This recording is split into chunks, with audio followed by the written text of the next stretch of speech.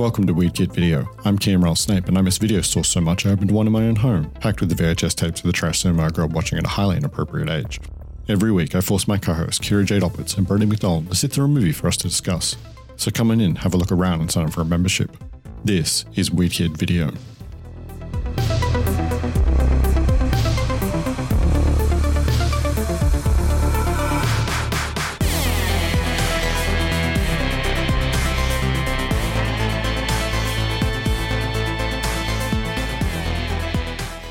Old business? Old business. I have some old business. Rodeo, is this a story? Yeah. Is this a story or a secret?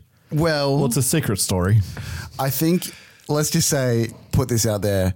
Is this one of the Everything deepest? I say is fake and non-actionable, but audience, do with that as you will. Is this deep and dark? No, look, it's something that speaks to, I think, some that really could frighten anyone. It's not necessarily a fear that I hold deep inside. It's not necessarily something that scarred me, but For people that don't know what the fuck is happening right now, yeah, do you want to introduce Context. it? if somebody leaves us a review, Brody will tell us one of his deepest, darkest secrets or fears. Yeah. So continue. So Do we have an intro theme to this? No. this is, something Brody real fears. upbeat. Do you really think that this is that fucking podcast? Yeah. Should be. Brody tried to pitch segments and breaks and like musical interludes between segments early on in the podcast. Guess what happened with that idea? No. Straight in the circular file. In the what? Circular file. The bin. Trash bin. Oh. This is more of a something that has terrified me a couple of times. And I think pretty close to the experience is how you would imagine, this is dark, dementia. If someone's ever experienced like a Truman showing, like that guy who was just in that jury show just recently. Oh, I love that show. Yeah, I haven't watched it yet, but the clips are amazing. It's a show called Jury Duty where it's a civil trial. Oh, but everyone's acting. Everybody's an actor except for one Yeah. guy. Oh, that and poor- James Marsden that is in poor it. guy. No. It's so good. It's so heartwarming. It's so heartwarming. Yeah. Really? Yes. Yeah. Oh. I watched someone reacting to it, so I've seen a fair bit of it. Jesus Christ. What is wrong with you? Parasocial bonds, man. I'm all about them. Tell your fucking story so we can get on with this shit. Anyway, so I've never done any psychedelics of any kind, but if I had, the experience is like basically being on different planes of consciousness. There's these moments, especially when you're doing psychedelics of any kind with other people, where you kind of bump into each other because you can be riding the same wave sometimes, and then that wave kind of hits another amplitude and you're riding a different wave for a little bit. And when you're riding a different wave, you can kind of bump into each other and you realize that what you're perceiving might not be the real experience that's happening. You have this moment where you step outside your reality and you perceive a situation or something you've said in a different light. The realization is, all I can say is like paranoia times 1,000. And over a time of doing things like this, you kind of are able to deal with that experience and then go with it and just be happy and move on and go, well, I'm having a time of this experience now, and you just move on. But when you get caught in that loop and you think, oh my God, I'm making an absolute fool out of myself in front of everyone, or everyone thinks I'm a fucking weirdo, or I've done something irreversibly bad. In that state, it is the most terrifying, horrible experience that I think people can really experience. You have moments of clarity, and then you fade back into this like unknowing kind of bliss, I think. The faces that I'm getting right now. You're trying to hold it so much. Look, guys, I'm trying not to step on you because in my head I'm just sound designing what you're saying right now. And I'm having a great time. okay, look, this isn't much of a story cast. It's more of a like feeling one. And it's just like there is a feeling that you feel in the pit of your stomach when that happens. And it is sickening. Allegedly. Yes, allegedly completely fake story, never happened. Well, thanks for really bringing up the mood of the podcast. Maybe it should have gone at the back. Oh, no, you just went into it. I was like, do you want to do it now or later in my head? But I didn't get to that because you just unloaded on us. Well, good start to the pod. New business? Any reaction to that, guys? No. I have nothing to say. Are you all right? I have done a lot of inside work on myself through experiences like that. Allegedly. New business? New business. Let's fucking amp this pod up. This episode, something is rotten in downtown LA. The norms are turning into metal-loving, Ferrari-stealing, hedonistic thrill machines. And only one cop, and that guy from that show that I always say drink when we mention, can stop him. Did you just get that? We're talking about... I was like, I didn't recognize anyone in this movie, so... We're talking about The Hidden from 1987. I want this car. Jonathan Miller would never do anything to break the law. I need the keys. Thank you. Bye. He is a very fine, very honest gentleman. Something strange is happening to some ordinary people. Yeah, that's Jack. Real nice man. What'd he do, rob a bank? He's a law-abiding taxpayer minding his own business. Killed 12 people, wounded 23 more, stole 6 cars, most of them Ferraris. If anybody deserves to go that way, it sure in the hell's him. I've worked homicide for 13 years, and I have never seen anything like this. You trying to tell me that she's part of this? Step out of the car slow! I want answers, and I want them now. Explanation won't help you. I want to know why it takes 15 shots to take down some zoned-out stripper. Why 3 law-abiding citizens all of a sudden go crazy and start killing people. Are we talking spacemen here? Something gets in his way, he kills it. Finds a body, gets inside, uses it to move around. Try for one on the tire. If you think this is easy, why don't you try it?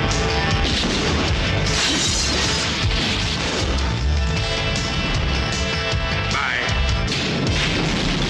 I guess a career in the police didn't really prepare you for this, did it? The Hidden. You think it's over now? You're wrong.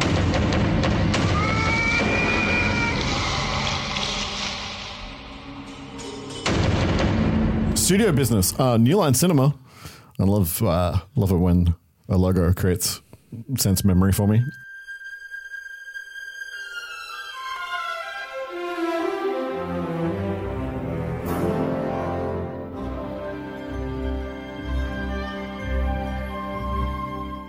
New Line live in my headcanon alongside Canon, Charles Band, and Troma as other studios that as soon as I see that logo, I know I'm in for a good time. Like so many good movie memories are attached to that logo. But not in the same way as Canon and absolutely. all that. New Line up there with Canon. Absolutely. What are some of the movies? Because, yeah, thanks, Adam. Good throw. We've already watched some New Line movies. We watched Pump Up the Volume as a New Line movie and Ghost in the Machine as a New Line movie. Right. But this is for me is the first like New Line movie, meaning that this feels like the kind of thing when I think of New Line. Studio was started by Robert Shaye in the late 1960s.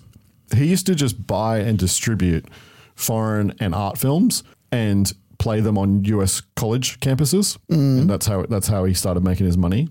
In the late 70s, they moved into production. They produced some John Waters movies. And then after the success of Friday the 13th, they decided to make a horror picture.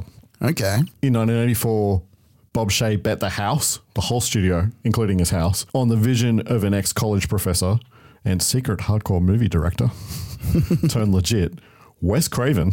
Wow. To make A Nightmare on Elm Street, turning New Line into the house that Freddy built. Fuck yeah. Mm-hmm. Right. I'm going to talk more about how that came to be when we solved the Nightmare on Elm Street problem. How do you mean? Well, how the fuck are we going to cover those movies? Well, I'm fucking still waiting to watch one. For a separate podcast, I believe, a series. Yeah, but we're going to do all 7. We're going to do 7 in a row. Oh. Or are we going to spread them out? It's the Nightmare on Elm Street problem. I haven't figured it out yet. when the problem Christmas break, we just have like a sleepover and watch those movies. Maybe. I'll figure that out another day. So early on in the New Line days, Bob hired a young editor to cut trailers for him. That was Jack Shoulder, the director of The Hidden. Hectic. When Bob wanted to make a horror movie in the wake of Friday the 13th, Jack pitched him a movie, Alone in the Dark, which was his directorial debut. I know that movie. You know the shitty 2000s Christian Slater, Tara Reid video game adaptation called Alone in the Dark. Right, okay. And it is not the same thing. Right, okay. Yes. There is a horror movie called Alone in the Dark from the early 80s. There is also a series of video games called Alone in the Dark from the 80s and 90s. Yes. That were then adapted into a very bad movie. Right. Those two things are not related to each other. Yep. I was prepared for you to confuse those two things. Thank you. You knew what was going on. It's not a podcast if I don't have a bit of fun with confusion. Not a get past game. Now you all know why I get confused. Allegedly. After that, Bob tapped him to direct A Nightmare on Elm Street Part 2, Freddy's Revenge, a movie that's storied in my own personal history as because I may have recapped it in my Year 1 creative writing school book. Actually, I think have you shown that to people? Yeah, I've shown that. Yeah, I've told that story a few times. Yeah. It's very disturbing. In my retelling of it, Freddy kills my mum and me and Freddy are friends. That's right. Yeah. And yet... Sorry, Mum. She grounded you that week. It didn't seem to raise red flags for anybody. It's a new one. They knew what type of kid you were. The Hidden is his third movie and a deliberate effort by him not to be pigeonholed as a horror movie director by leaning into making a science fiction action movie. And it kind of worked. He would kind of make a mix of horror and action, both in movies and television through into the early 2000s when he retired. In TV land, he directed a Tales from the Crypt episode. Yeah. And an episode of the 2003 version of Tremors. Oh, hectic. Yeah, the short-lived one-season Tremors TV show that we talked about on the Tremors episode. Yeah. Which you rated, didn't you? No. No, you didn't. No, we rated the trailer for the new version. That's that right. never happened with Kevin Bacon. Yeah. Written by Bob Hunt, fake name. Actually written by Jim Kouf. I think that's how it's pronounced. Kouf. Kouf. Yeah. Kouf. He asked for his name to be taken off it. Yeah. Oh.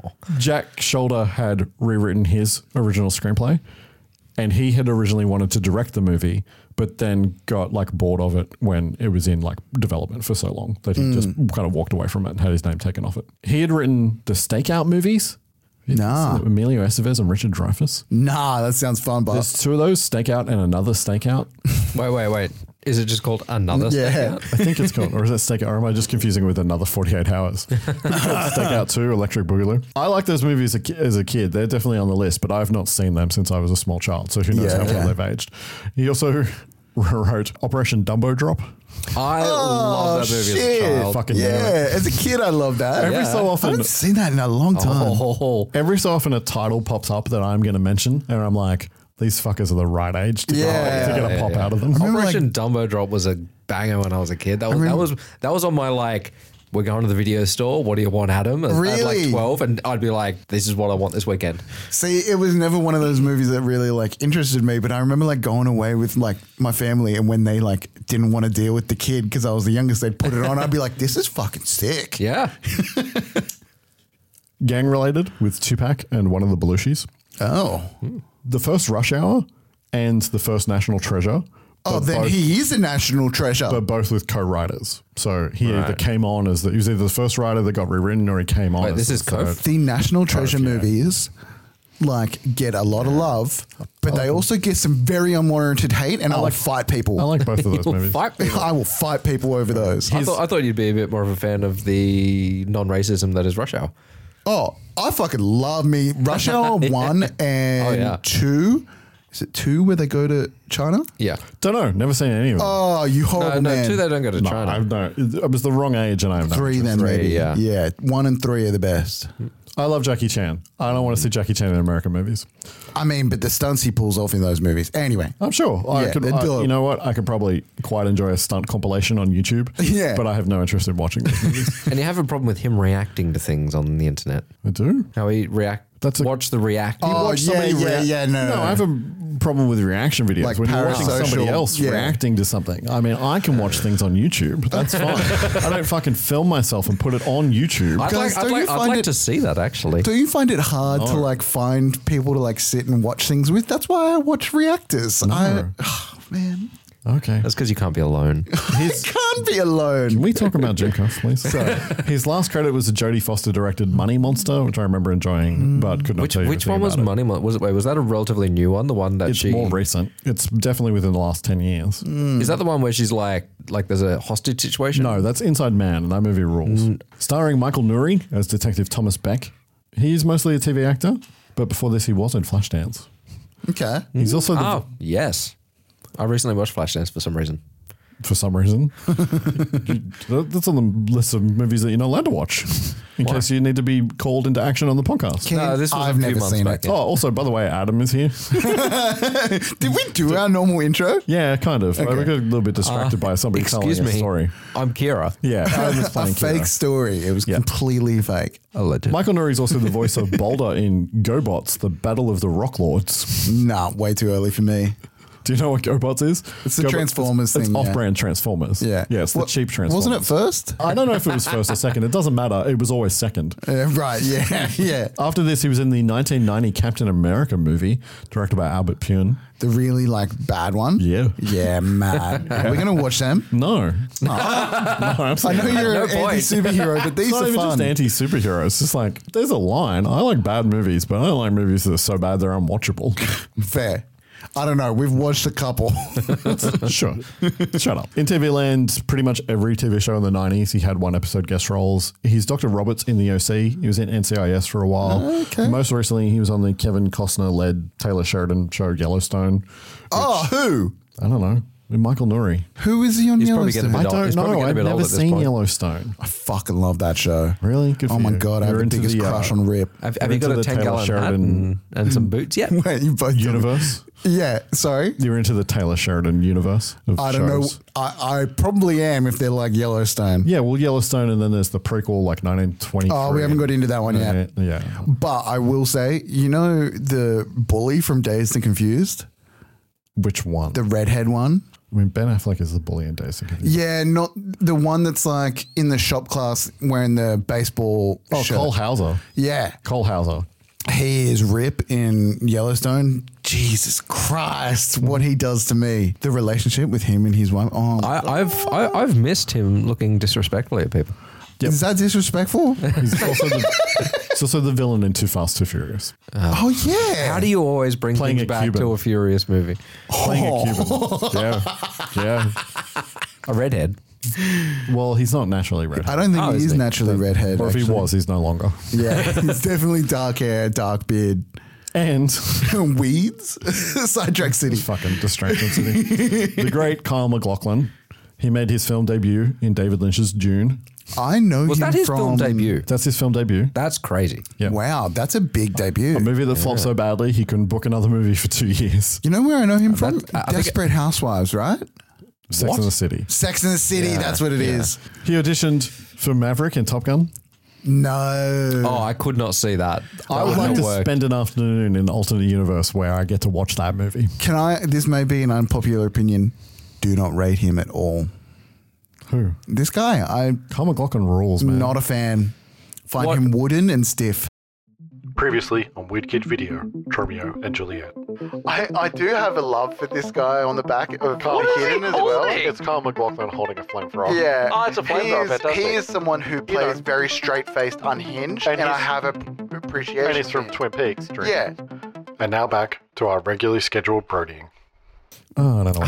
He's good in some things. I find his brand can lean badly to some things. When your role is an arsehole, he plays it well because I just don't like him. Okay. His next movie was a reteam with Lynch for my favorite David Lynch movie, Blue Velvet, with Dennis Hopper and Isabella Rossellini.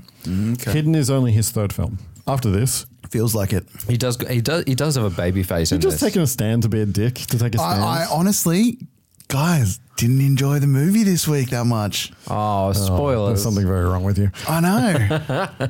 Actually, yeah, I'm 50. I take it I never not really enjoy a movie, but I just found it a bit of a slog. Well, you can leave.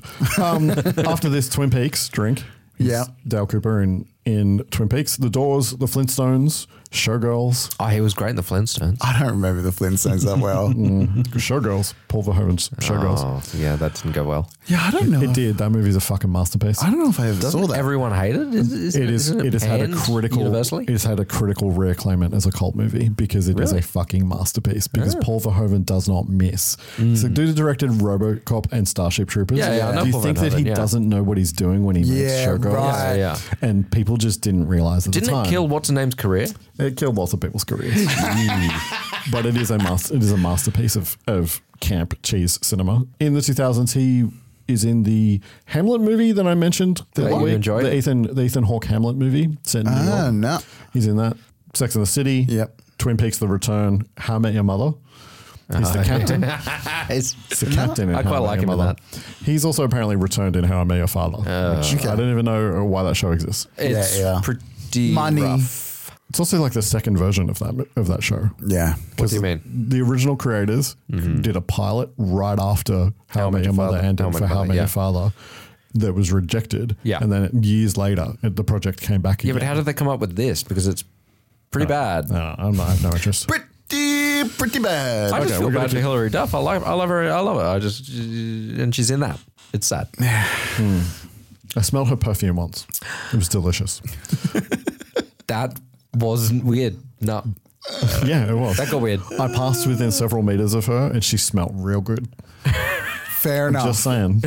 And we'll leave it with that. I passed several meters behind Meatloaf as he was being carried away by paramedics after a show. Every show he had to be taken out. Can we stay? Let's stay on topic. I know I have to run this, but let's. Okay. How many famous people have you met or smelled? Been on stage with. I forget his name. The DJ that's super famous. Oh, yeah, No DJ. Long black DJ hair. that's super famous. Long black hair. Steve Aoki. DJs. Steve Aoki, yeah. Been on stage with Steve Aoki. Oh yeah, but that was because of me. Yeah, it was. It was because of me. Yeah, that's right. You can thank me later. Trailers, fuck yeah, trailers. It's been a while since we've had trailers and New Line trailers. Lots of trailers for New Line movies. Oh my god, yeah. There's quite a few movies that are on the list here. I didn't realize how old Big was.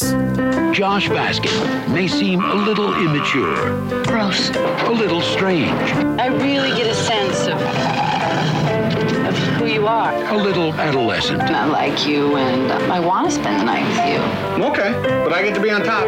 But he's only acting his age. How do you feel about me? Tom Hanks is Big. Rated PG.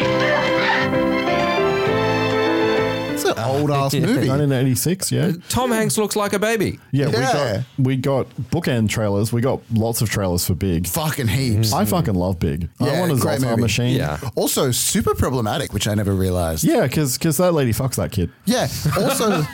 Also, like that poor mother. Oh yeah. Oh yeah. That poor mother. Her It's still kids great. just Yeah, disappeared, and he's Yeah. having a great time. Oh, Yeah. and then a man breaks into her home. Yeah. That is her child. Just traumatizes the fuck out of her. Yeah. It's great. I fucking love that movie. Oh, my that movie's way more twisted than people think it is. Yeah. Yeah, it's great. Good job, Penny Marshall. Fright Night Part 2. Remember the most terrifying night of your life? Welcome to Fright Night. Well, if you were scared before, You're white as a sheep. imagine how scared you'll be now. It's happening again. Yes, it's Fright Night Part 2. The terror is back. I'd kill for a cup of coffee. Roddy McDowell. It is happening again. Fright Night Part 2. Fright Night is now I'm not getting this wrong. Fright Night's the one where the vampire moves in next door, right? Correct. Yeah. The remake of that is fucking amazing. I've never seen the original. That was a very unpopular opinion on the internet. Really? I also really like the remake. No, fucking Colin Farrell. Colin Farrell's amazing. Anton Yelchin. Tony Amazing. Collette. I actually really Anton Yelchin, he is good. I forgot who was doing that. I love that Anton. man. Wait, no, I'm thinking of the Yeah, wrong person. no, you're thinking of the right person. Yeah. Anton Yelchin died way too young and in a tragic accident. I actually really like the remake. People don't. The original is also fucking brilliant. Okay. It's incredible. It's on Absolutely Positive. The second does not look great, but it looks like a lot of fun. It's a good time. Yeah, can we watch both? Yeah, we absolutely. Fuck yeah. Friday Night 2 is directed by Tommy Lee Wallace, director of Halloween 3, Season of the Witch. Dope. So fuck yeah, it's on the list. Fuck yeah. That movie is probably most memorable for its very unique VHS case. Okay. It was oversized and shaped like a coffin. I feel like I've seen that. It's a serious fucking collector's item now. I've been trying to track one down. I bid on one last year, but it ended up selling over $700. Shit. It's wild that VHS being like an inferior medium and like all that, like... It's artifact now. As we move into a future where culture has been completely flattened and we have nothing physical to grab onto, we turn to the past. That's why vinyls come back. Yeah, it's why VHS has become a collector's item. But vinyl isn't vinyl a really good medium? It's not as good as CD. It's not as good quality as CD. It degrades. So all the like vinyl enthusiasts, where it's like, oh, it sounds warmer and all that. It sounds different. Right. I love vinyl. I love the sound of vinyl. I collect vinyl. Yeah. Right. But not because it's the clearest way to listen to music. It's because I like the way it sounds. The same way that I like the way that film looks. Yeah, true. It's about aesthetic. It's about texture. Bizarre, an erotic adventure. When fantasy becomes reality. What did I tell you? You're beautiful. It's Bizarre, an erotic adventure, an unforgettable journey into the lives of three people. Wait, we have the whole night ahead of us. We have to get to know each other. It's a game, Eddie. Just go with it. It's only a game. Bizarre. It's only a game, and even though they're enjoying it, it has deadly consequences. It's a pleasure to watch you, my dear. Come on, do it. It's an Italian erotic thriller that time seems to have forgotten, and it looked very horny. It was like over. It was like basically, hey, can we make porn? Except release it in mainstream cinemas. No, but we want to. Can we make porn? But we want to make real money. Or something. Because this is an R-rated tape, it has R-rated trailers on it, so you get stuff on here that you can't advertise anywhere else. Fuck yeah, yeah. A Nightmare on Elm Street Part 4, The Dream Master. How long is it since you've been on Elm Street? Welcome to a brand new nightmare. Freddy Krueger has returned. You can't keep a good man down. How sweet, fresh meat. Get ready for another dose of Freddy. Welcome to Wonderland, Alice. When you're on Elm Street, tell him Freddy sent you. As funny as the other one. Are they all meant to be funny? No, I'm not going to tell you about. You have no idea. Fuck, you're a babe wandering in the woods.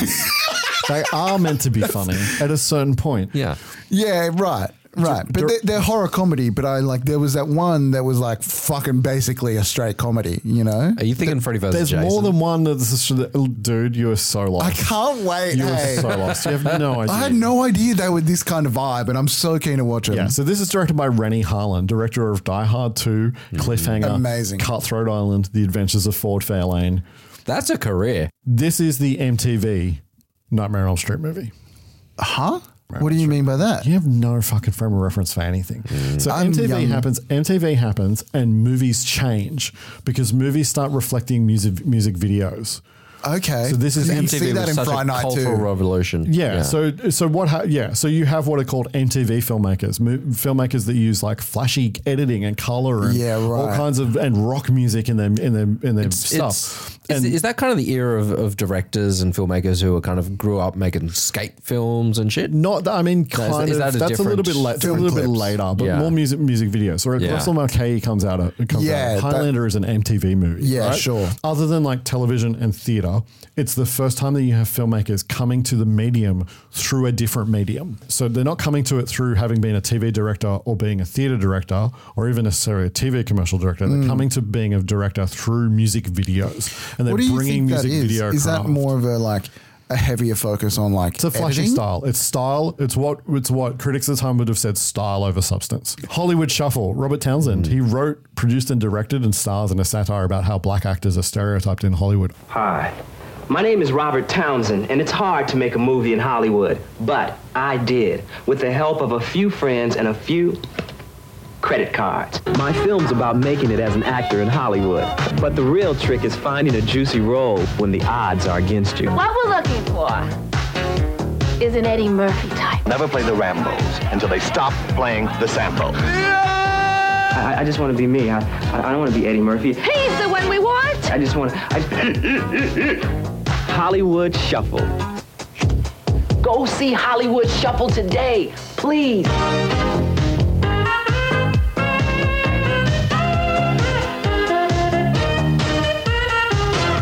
I remember this trailer from when I was a kid, but I've never seen it. I really love the fact that he's like pitching in the trailer. He's pitching his movie. Yeah.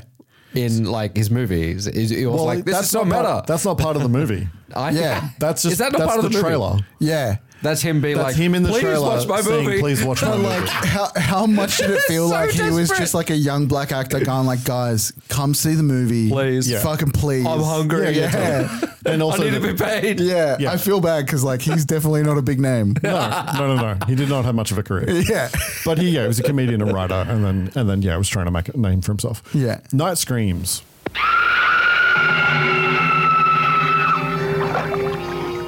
Patient has shown signs of violent behavior in the past, but these have been brought under control. With proper medication, the patient can function normally and productively in society. I hereby order the patient released. Did you hear about the party? Party time. Yeah!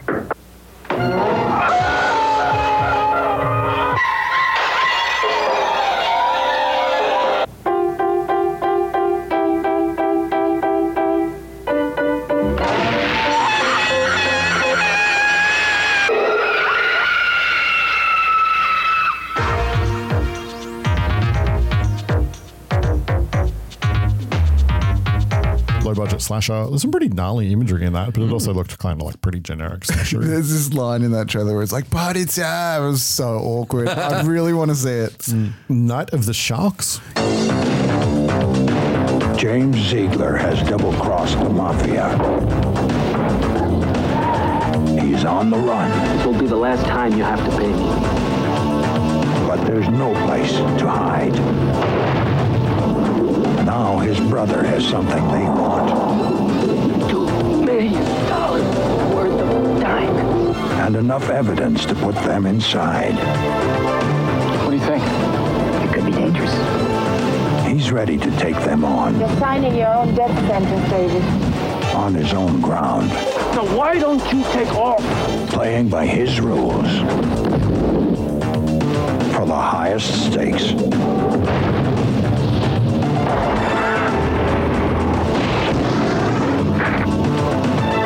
What started as blackmail is now a private war. Night of the Sharks with Treat Williams, Christopher Conley, and Antonio Fargas. Night of the Sharks. Yeah. Night of the Sharks. This looked like grimy fun. This looked like a lot of fun. Yeah. It's your kind of fun, isn't it? Yeah, it's an Italian-Mexican co-production. And it also has That's that like... that's a weird. Nah, I suppose spaghetti western-ish sort Yeah. of like. Yeah. The Italians went really into that. With Treat Williams, and Treat Williams only just passed away a couple of weeks ago. He's the bad guy in the Phantom movie from 1996 with Billy Zane. It also like looked like those like... I just also have to say, he's also on Everwood, which is important for me to mention because Kira loves that show. Everwood. Okay. But yeah, it looked like basically American Ninja, where it's like you put a bunch of people in like a really nice location, just like had them fake shoot at each other for a while. Yeah. And then the second part of the big trailer, but with more plot. Have you ever had a really big secret? Josh Baskin has. I turned into a grown-up, Mom. But no one would believe him. It's Josh. Not his best friend. Not his girlfriend. Before I met you, I was in Little League. Oh, right. And just yesterday, I was a schoolgirl with pigtails. Not even his mother. What have you done to my son? I am your son, Mom. Where is my child? Tom Hanks. Big, rated PG. And then we'll get more trailers after the movie. Keep watching after this feature for more previews from the CBS Fox Video Collection. Including more big trailers. Yeah. This is the trailer that I realized, like, oh, she's literally... They're both traumatized. He got run out by his mum with, like, a knife. The woman that he sleeps with, at the end of the movie, the look on her face when she realizes that he is actually a child in an adult body.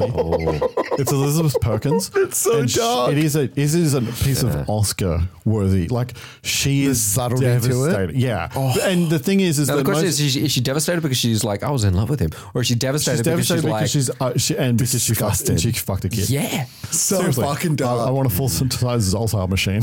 Yeah. Yeah. Can you get one of those in your house? You can buy little ones. I want a remake of Big that's just dark. Yeah, I mean, Big is dark enough. Who is going to recap the premise of The Hidden? Not Brody. I forgot about this. Not Brody because he's an idiot. Go for it. What's the main character's name again? Oh, fuck names. I never remember Don't names. worry about names. Okay. The Hidden. The Hidden is about an extraterrestrial force that wreaks havoc, seems to love chaos, and gets chased down by one of its own kind. That's all he's got. I got this. I don't know where to go with this. It's a story-wise, I was feeling like this was a little empty. Yeah. Action-wise, I was feeling Thank like this you. was a good time. But like it's an alien buddy cop movie, and that sounds like it should be. I don't think you should call it a buddy cop movie. But that's essentially the buddies. structure of it, right? That's the structure of it, right? Yeah. But it's like that sounds like a super fun thing, and it was not super fun. What is wrong with you? The buddies. No, seriously, go home, watch it again right now. We'll pick this back up. Okay.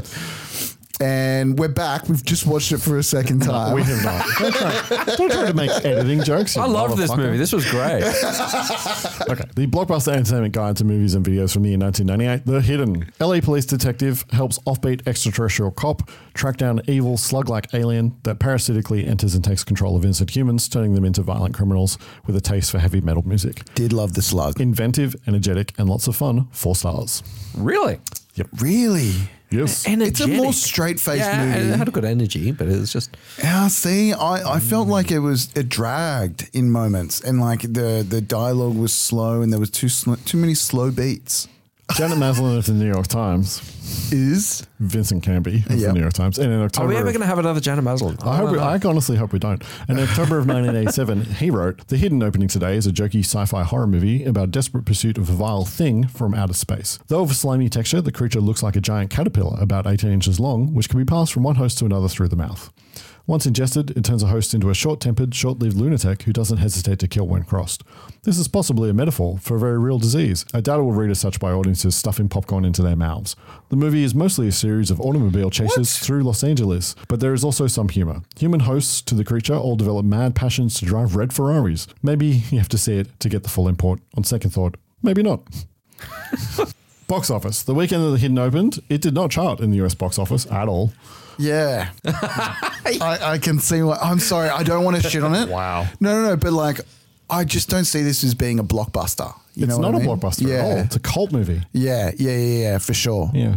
I can see why. Top movie was Fatal Attraction in its 7th week. Second was Baby Boom, a Nancy Myers drama I had never heard of before, but it was in its 4th week. Yeah, Baby Boom. Is it about baby boomers? I guess so. Yeah. Suspect was number 3 with Dennis Quaid, Cher, and Liam Neeson. Again, I'd never heard of that. That sounds like movie. a fucking dream team. I know. People always think that Liam Neeson just became an actor in the 90s, but he was around for a long time before that. I would have actually liked to see that, just to see if they had any chemistry. 4th was Fatal Beauty. Whoopi Goldberg's version of Beverly Hills Cop on the list. We've seen a trailer. We saw a trailer for it. Yeah. Really? Yep. Oh, I haven't seen it. I heard the trailer. Oh, shit. 5th. Oh, vaguely, yeah. I do love a bit of Whoopi. Yeah, I like early Whoopi. Jumpin' Jack Flash. Fatal Beauty. 5th was a movie we've covered. It was John Carpenter's Prince of Darkness. Oh, amazing. See, that's a movie that I came into the studio not being super about, and then, you can convince me. Where was its run at this point? Like, where was it at in its run? Well, The Hidden didn't chart. No, not The Hidden. Sorry. I don't know. Prince of Darkness. I didn't write that down. Who cares? The Hidden did get a second weekend bump, rising it to 8th, basically by word of mouth.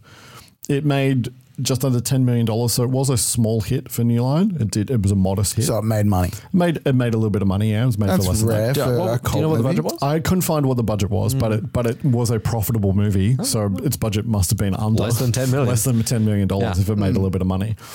Chances are that New Line also probably made most of their money off foreign sales as opposed to American box office. Well, actually, So funny. I feel like New Line is like a big studio. No, they got bought by Warner Brothers, and then they got bought by Warner Brothers, and then in the late 90s, they made a couple of little movies called Lord of the Rings, which is where you know them from. Right? Shit. But I'm not really interested in late 90s New Line. I'm talking about 1980s New Line, which is a totally different thing. They make genre movies like this movie. Well, Lord of the Rings is a genre movie. Yeah, it is a fantasy movie. Sorry, I cut you off. What were you saying? Do you know whether there's much information about how much money a lot of these movies make on VHS? No, that studio's not going to tell you that because that's part of studio accounting. Bastards. Yeah, where movies never they like to hide this shit, don't they? So they can nothing profits and nobody gets money on residuals and all that sort of shit. Yeah. Really? Up yours, Disney. Pay your writers, you fucks. This movie became a cult hit on VHS, and it did well enough that they did make a sequel to it. Oh, there is a direct-to-video sequel from 1993.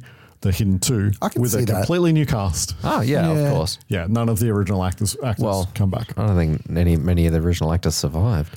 Yeah. Tell you who I thought the cop was at first? I thought it was fucking Robert Darby. Okay. Yeah. Kind of looked like, I was like, is this my boy? So my backstory is with this movie is that I saw this movie with my dad, and it made enough of an impression on me that I remembered portions of it, but I definitely only saw it once. But this is a movie that I've come to rediscover and appreciate probably in the last 5 years. I need to understand the love though, like, because you're like coming at me like, oh, you are wrong with your opinion that it's not a great movie. We'll talk as we talk through it. I will either sell you on this movie. I need to understand watch it again. Hey, I think you needed to watch it more than once. Okay. I don't understand how you don't think that Kyle MacLachlan is fucking hilarious in this movie because he is so funny. His line readings, his reactions, his whole performance I can see it's that. subtle and weird. He is playing an alien in a human body, and it reads the whole time. Yeah, true. Incredibly. And you think he's stiff and wooden. I mean, I know that's the character. But the character isn't stiff and wooden. He's doing so much in scenes where he is not speaking. There is so much acting going on with his performance. I wouldn't disagree. Okay. I'm just saying it didn't grab me. Sure. Anyway, if you want to watch this movie, it's available to hire digitally pretty much everywhere. I rented it in HD from Amazon Prime, and it was a pretty good transfer. Yeah, my only source this week is the screenplay. I happened to track down a draft of the shooting script from December of 1987. That's pretty good. It's the first time that we've covered a movie where I had the shooting script, which is kind of interesting. So the other ones, you had the original scripts. Well, I had a script. Do you know? You don't know what the difference is? No, I don't. Yeah, that's why I wrote a little thing about what the difference is. So is it the final edit? No. Edit? No. Of a script, you know what I mean? Shut up and I'll tell you. I'm just asking questions. So, I love you. Not every movie has one, a shooting script.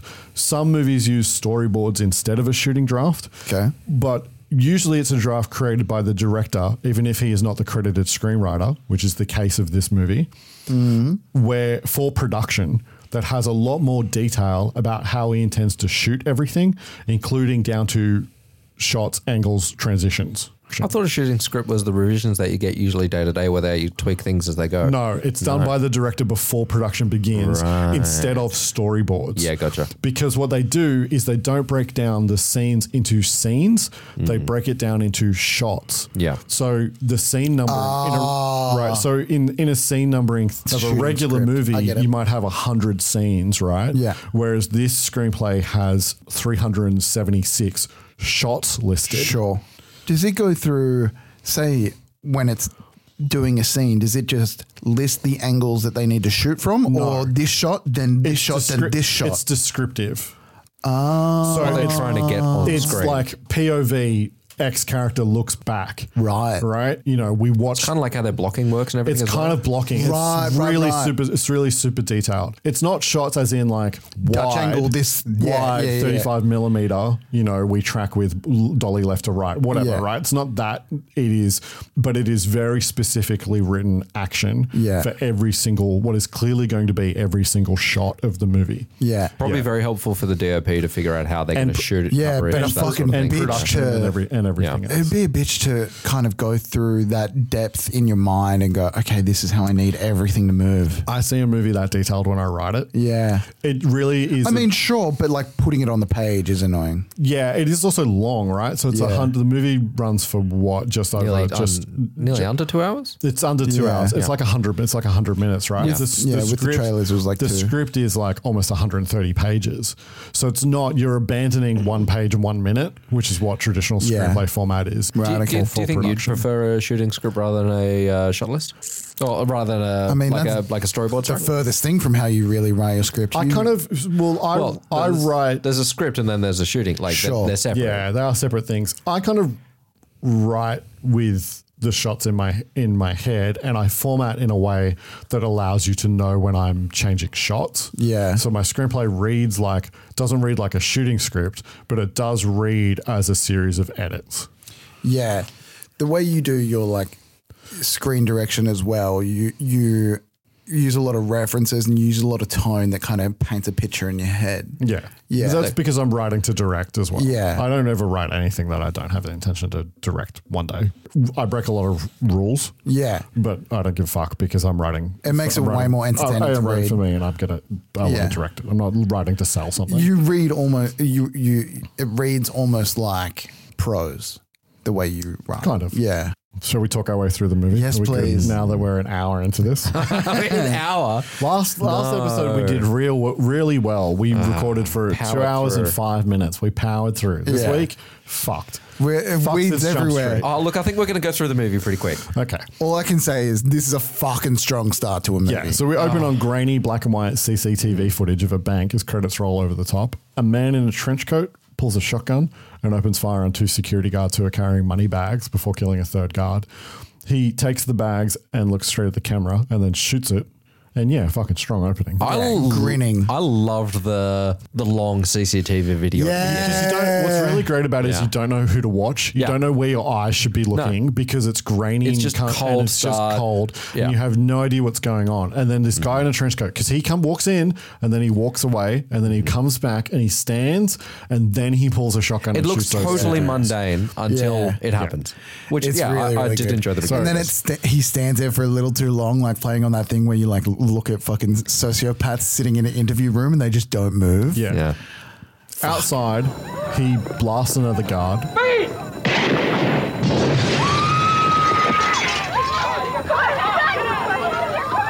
Jumps into a waiting Ferrari, sticks a tape in, turns up the volume and peels out. Yeah.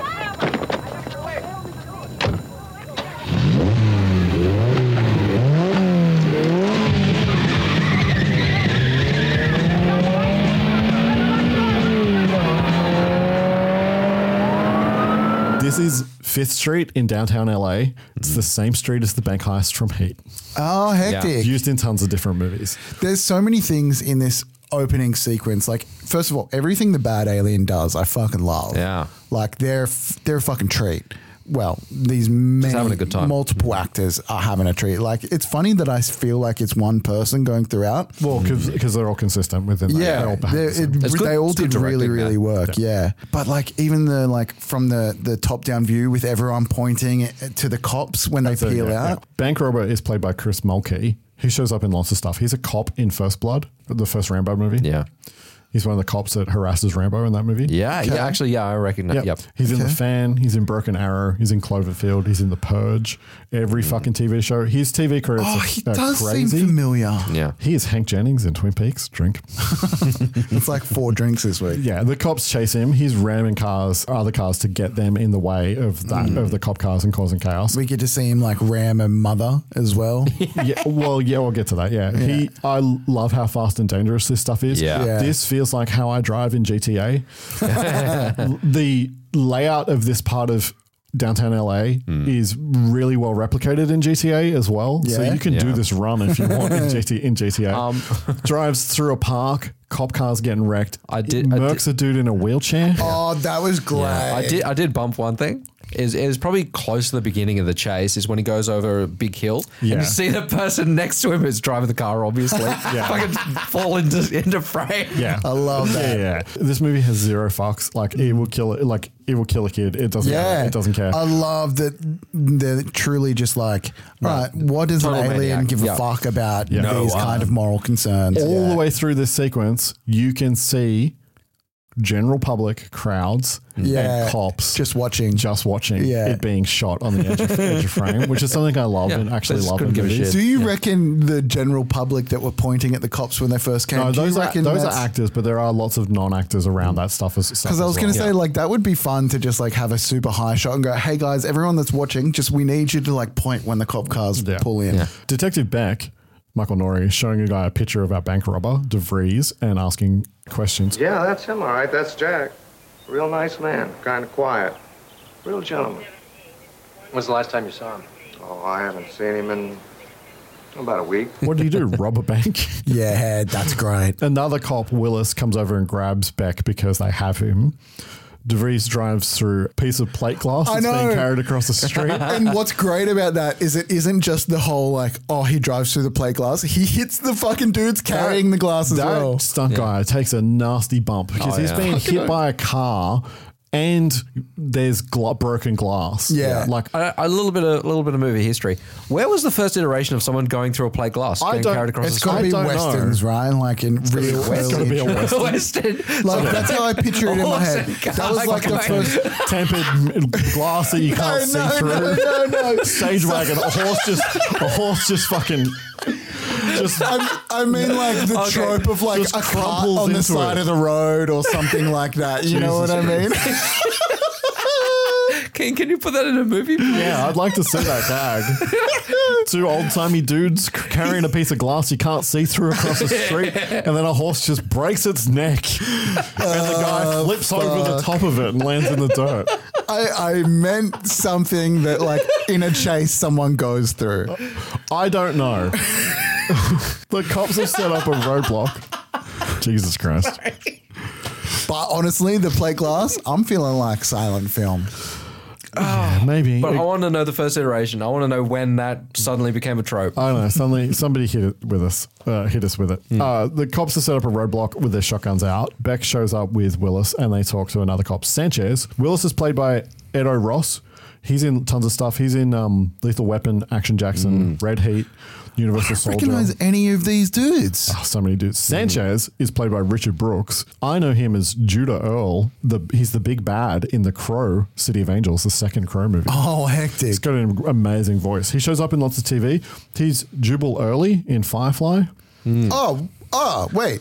Jubal Early. Who's It's the existential episode of Firefly. I think it's the last episode. It's the one where they're all running out of oxygen on the ship. Was that the last episode, or was that He's a the bounty hunter. It could be the second last. I don't know. it's not the last episode. Yep, So he plays Jubal Early. They all grab shotguns and wait for DeVries. Don't have to wait very long. DeVries charges and everybody opens fire. Beck doesn't move until the last second. Do police actually do this? Because it looks like a terrible time. You're behind all that car, and if he's hitting it, you're turning into mush. Well, I think the idea is like To disable the car before it gets to Yeah. and the man before They it gets didn't to leave much room between the hill and them. No. But like, poor positioning there. I think the idea is to like make a wall where they stop and like, oh, I'm not going to get through. Yeah. But like, good question. Did this ever happen? Like the chases that you see in 80s and 90s movies. Oh, yeah. Like, do They're they stylized, but do they ever chase like are this? they referencing like shit that happened? Because like now it's like, oh, they're going too fast in a certain time, certain place of the city. We'll pull back. Yeah. our chase. Yeah, there's not a lot of care about the public's endangerment but that's- in this that's- movie. that's But relatively- Was it real? I don't know. That's relatively new, all that stuff about Yeah. car chases where they have to pull back after a certain speed. That's what depending I on thought. the- Because people got killed. Yeah. Because bystanders would get killed. So DeVries gets out of the car laughing, and then the cops just blow him and the car away. He got out. The explosion physical is so acting good. again. The physical acting in this is great. The way how he just flops out of the fucking like car with He's his bags cooked- of he's money cooked, and man. shit. Yeah, fully just fried. DeVries is alive. He's in hospital. Beck and Willis talk burnt to hell. to a doctor. It's unlikely he'll live through the night. Good. I love the doctor moralizing to Willis. And then Willis gives us DeVries' shopping list. He killed 12 people, wounded 23 more, stole 6 cars, most of them Ferraris. Robbed 8 banks, 6 supermarkets, 4 jewelry stores, and a candy shop. 6 of the ones he killed, he carved up with a butcher knife. 2 of them were kids. He did all that in 2 weeks. If anybody deserves to go that way, sure in the hell was him. Damn. It's a good time. Yeah, that's a shopping list right there. Yeah. At the cop shop, Captain Masterson is chatting with Ed Flynn, police administrator. Flynn wants Beck for a protection detail for a senator that's about to announce he's running for president. Masterson doesn't want to give him Beck. Masterson doesn't want to give him Beck. If he does, Now, I'll never get him back again. My department will then crumble. Crime will run rampant. The city will fall into ruin. Rampaging hordes will control the streets, and life as we know it will end. Hey, John, I don't want Willis. I want Beck. Senator's coming here to announce he's running for president, for Christ's sake. Yeah, this is good. Yeah, I'm saying this movie's good. I said the start of this movie is so fucking strong. The police department does feel like utter chaos, though. Yeah. This is and I'm like, it's just like another murder, and he's like, God damn it. Yeah. And Keegan, I didn't hate this movie. I need you to know said this. I didn't like this movie this week. I'm not about it. I didn't hate it. In the script, he tries to further seal the deal with him taking Willis by saying, the Willis's aim is much better now. The line that got cut out, like that's too far. Flynn is played by a fucking film icon, Clu Gulager. He passed away last year at age 93. He started in westerns in the 1950s. Okay. Did you go through any plate glass windows? Probably, yeah. On his horse. Lots of TV in the 1970s. In film, he's in The Killers, Last Picture Show, and then he became kind of like a horror movie guy in the 80s. Okay. He's in Return of the Living Dead, which is the greatest horror comedy ever made, and Nightmare on Elm Street Part 2, directed by Jack Sholder, who directed this movie. Right. Later on, he's in one of the Puppet Master movies for Charles Band. Okay. And then his last movie role is as a bookstore owner in Once Upon a Time in Hollywood, where Sharon Tate buys a book from. Hollywood icon. And a very funny man. There are great making of documentaries for some of the movies that he's been in, and he's always entertaining in those things, especially the Nightmare on Elm Street one, Never Sleep Again. Flynn leaves and enters. Flynn leaves, and entering into the scene, we get Lloyd Gallagher, Kyle MacLachlan, G-Man from Seattle. He's chasing a suspect, needs some local help. He spoke to the chief and has been assigned to Beck. Everyone wants Beck. Beck must be the best cop in the world. Yeah. Also, yeah, did he just know who Beck was? Like the question of like why he would come in and He's probably found out that Beck he was is on the case. Fuck, Right, that makes so much sense. Beck isn't thrilled. I'm in the middle of a case here. I haven't finished my shooting report. What am I supposed to do? Drop this? Doesn't anybody say please anymore? Please. How can I refuse? You can't. He dumps it on another cop's desk. Do not put that on my desk. Do not put that on my desk. Beck, come on, give me a break. I haven't seen my wife in a month. Believe me, she's fine. I was with her last night and she said to say hello. I sent you a big kiss. You guys are very funny. You know, she's getting kind of fat. Beck asks him who public enemy number 1 is, which is good fun. Gallagher is after Jack DeVries. Beck tells him to go get a drink. DeVries isn't going anywhere. He's in hospital, and Gallagher rushes off to the hospital. At the hospital, DeVries wakes up, goes to the guy in bed next to him, opens his mouth, and a large bug-like thing crawls out of him and into the body of the other man. When the legs came out of the mouth, that was dope. That was good. I felt like the slug was way too big to make it. Yeah. I kind of love how big it is. Yeah. It is horrifying. It really is. They'd classify this as a horror, yeah? It has like body horror elements, but it's not a body horror. It's not enough to really... No, not at all. It's an action thriller. Yeah. It's an science fiction action thriller. Yeah. In the script, they refer to it as a black membranous pulsating glob, as opposed to an insect creature. That's a great description. Yep. Yeah, that is a good description of it. Okay, sorry. I'm up against membranous. Membranous. I didn't know that was a word, but now I do, and I will use it. Don't use it in conversation. I actually think that they blow this too early. You reckon? Yeah. You think they bring it out too early? I think they could have teased something happening that we didn't see, and then that we could have done the bug later with either the stripper or the dog. You know what would have been great? Like just the legs, so it's like really horrifying at first, and then towards the end we see the membressing, and then even later we see it's just even bigger. It's like, what the fuck So is going on? I think that's the one thing that this movie does a little bit too early is it tells you that something is off too soon. It takes the fear out of it. It does. It just kind of. Oh yeah, that would have been good. Wish that we had a little bit more. Like we kind of, as an audience, you lose the tension. What it is we know. Yeah, so we know, but the characters don't know. So Beck doesn't know. So we're ahead of Beck, and I always think that it's. Not always. I think sometimes it's a good idea to keep the audience in the same position as the character who doesn't understand when what's it going builds on. suspense and you're terror. unless you're gonna like bring a twist in, and the twist is that what's his name's an alien as well. Is that Gallagher is also Gallagher is an alien, but it's the issue is because of his acting. It's not like it's obvious. Yeah, a little bit. If we could have just known that they're weird and we don't know why, that you're right, 100%. It's tiniest little thing. Yeah, it's not even a complaint. It's just one of those things where I go, could have done this better. Just kind of wish that you just waited a little bit longer. Yeah, let the audience not know what the fuck is going on for a little bit longer. Yeah, and then to be honest, if it happened during the stripper transfer there as well, that would have made that a little bit more traumatic as well. That's the thing. Yeah. So a doctor shocks the other guy, whose name we don't know yet, and gets zapped. And then that guy wakes up and walks away. Leaves. Yeah. Gallagher arrives to see the now empty DeVries. We find out that the guy who walked away, Miller. Mr. Miller has an extremely bad stomach condition, severe gastritis, and his heart finally deteriorated to the point where we had to schedule a triple bypass. Yesterday afternoon, he had a massive coronary. But today, it was as if he just... got up and walked out. I can't really explain it. But I know that that's not the man you're looking for. Jonathan Miller would never do anything to break the law. He is a very kind, very honest gentleman. Miller is shoplifting cassette tapes at a record store. He's played by William Boyett. He was a working actor in lots of bit parts in TV and movies, but this is kind of his standout role. Like, he breaks out in this movie. Really? Because Okay. he's phenomenal. He does do some really so good. Swings for the fences. The sounds, they did a really good job of putting obviously sounds that he's meant to be hearing internally and him acting to those sounds at the same time. I think everyone's hearing those sounds. Oh, well, yeah, but like there's no one around him to really react to them. There's the waitresses in the diner later. Oh, True.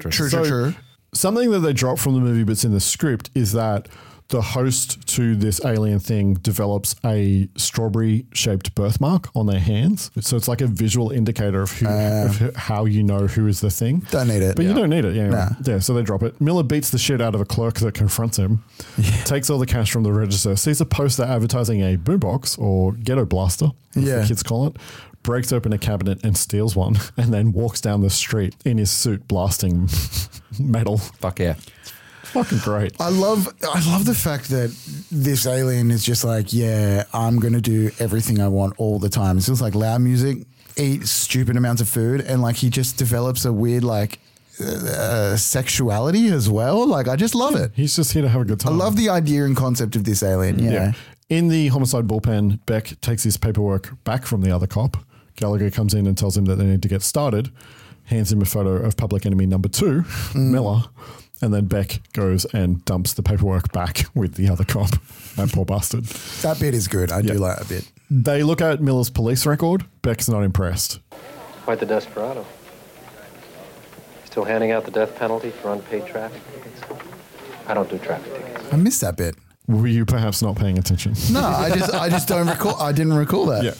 Beck gets told about the record store murder, and then at the scene, Beck arrives. Sanchez has a witness, a woman that came in right after, and Gallagher is already there talking to her. Yeah. I love how, first of all, it didn't really seem like he murdered this dude. He just like kind of savagely beat him. Yeah. He beats the shit out of him. Yeah, he does. But like, you don't really like, he could have just not died. But second of all, I love how this alien has no middle ground either. No. It's like, there's no injuring someone. He's not going to shoot anyone in the leg. people. No. It's pure like id. Yeah. Like the line of dialogue Yeah, that this true. character gets later is all about what it wants. Yeah. Beck and Gallagher have a little chat outside. Beck tells him, I don't know what you think this has to do with you, but you're out of line. The guy you came here for is dead. Your job here is done. I suggest you get on the next flight back to Seattle. The witness has worked up a sketch of the man that she saw that killed the clerk, and it's Miller. Gallagher asked Beck if they should get started. They don't like each other, but they're going to have to work together to figure this out.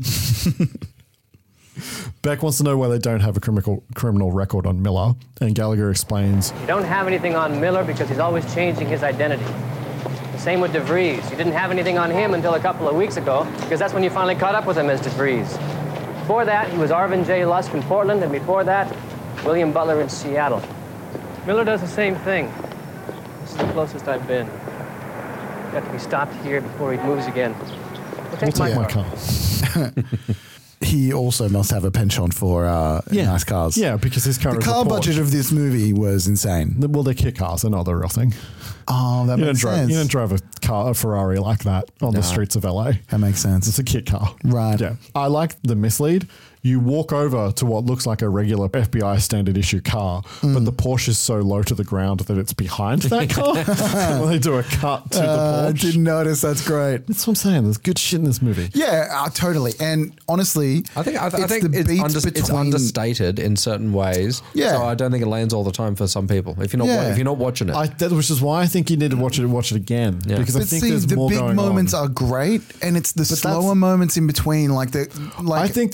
I think there is one section that drags, but I do not think that section that drags pulls away from anything. But even when they're else. in the cop shops and just talking and chatting, they're fine. Their banter is fantastic. They're fine, but it's not. It doesn't grab me. There's more going on though, like the dialogue, the fact that he calls him public enemy. I did expect it to be schlocky. To be honest, I did expect this to be very schlocky. Pretty schlocky. But there's also quiet and straight bits. You know what I mean? I think this movie is funnier than you're giving it credit for. Him calling him public enemy number 1 and then public enemy number 2. That shit's funny. It didn't grab me, is all. It didn't grab me, but I do recognize there are great moments. Okay.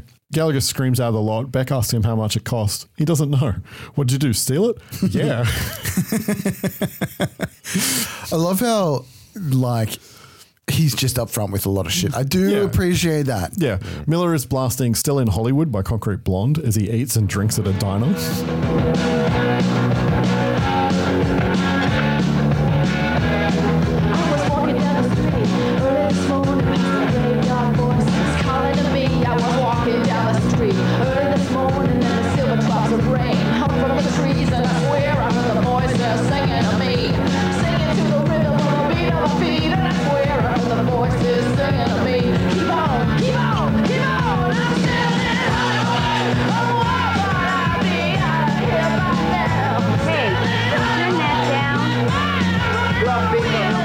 I feel like in America, you're not doing this for long. Someone's coming over to tell you to fuck off. Yeah, probably. Yeah. Well, the waitresses are talking about him. He's scanning the diner probably for a new body because he's already having indigestion. Yeah. When the TV catches his attention, he spots Senator Richard Holt. In bettering the lives of the young people in this community stands as an example to the rest of the nation that yes, government can and should serve the needs of the small as well as the giant.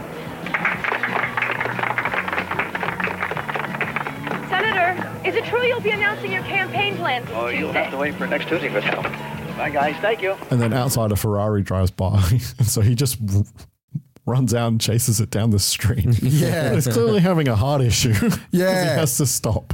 Back at the record store, Gallagher wants to canvass the area from the hospital to the store. Beck is put out that Gallagher isn't telling him everything and they argue. Beck wants to know why the hell would he come here and murder a guy for a lousy $100 on a radio. And Gallagher's response is because he likes it. When he wants something, he steals it. Something gets in his way, he kills it. And right now, he's hiding out in your city. You're talking about Miller. Right. Well, it sounds a lot to me like you're talking about DeVries. You don't think you might be a little confused? Miller has found a luxury car yard. I love this bit. A Ferrari being taken for a test drive pulls in. I want that car. Yeah. This car's sold. The salesman and the buyer head inside to do some paperwork, and the car salesman sends his heavy to kick Miller out of the yard. Miller has gotten into the car. Hey, dickhead. What do you think you're doing? I need the keys. Fine. Out of the car.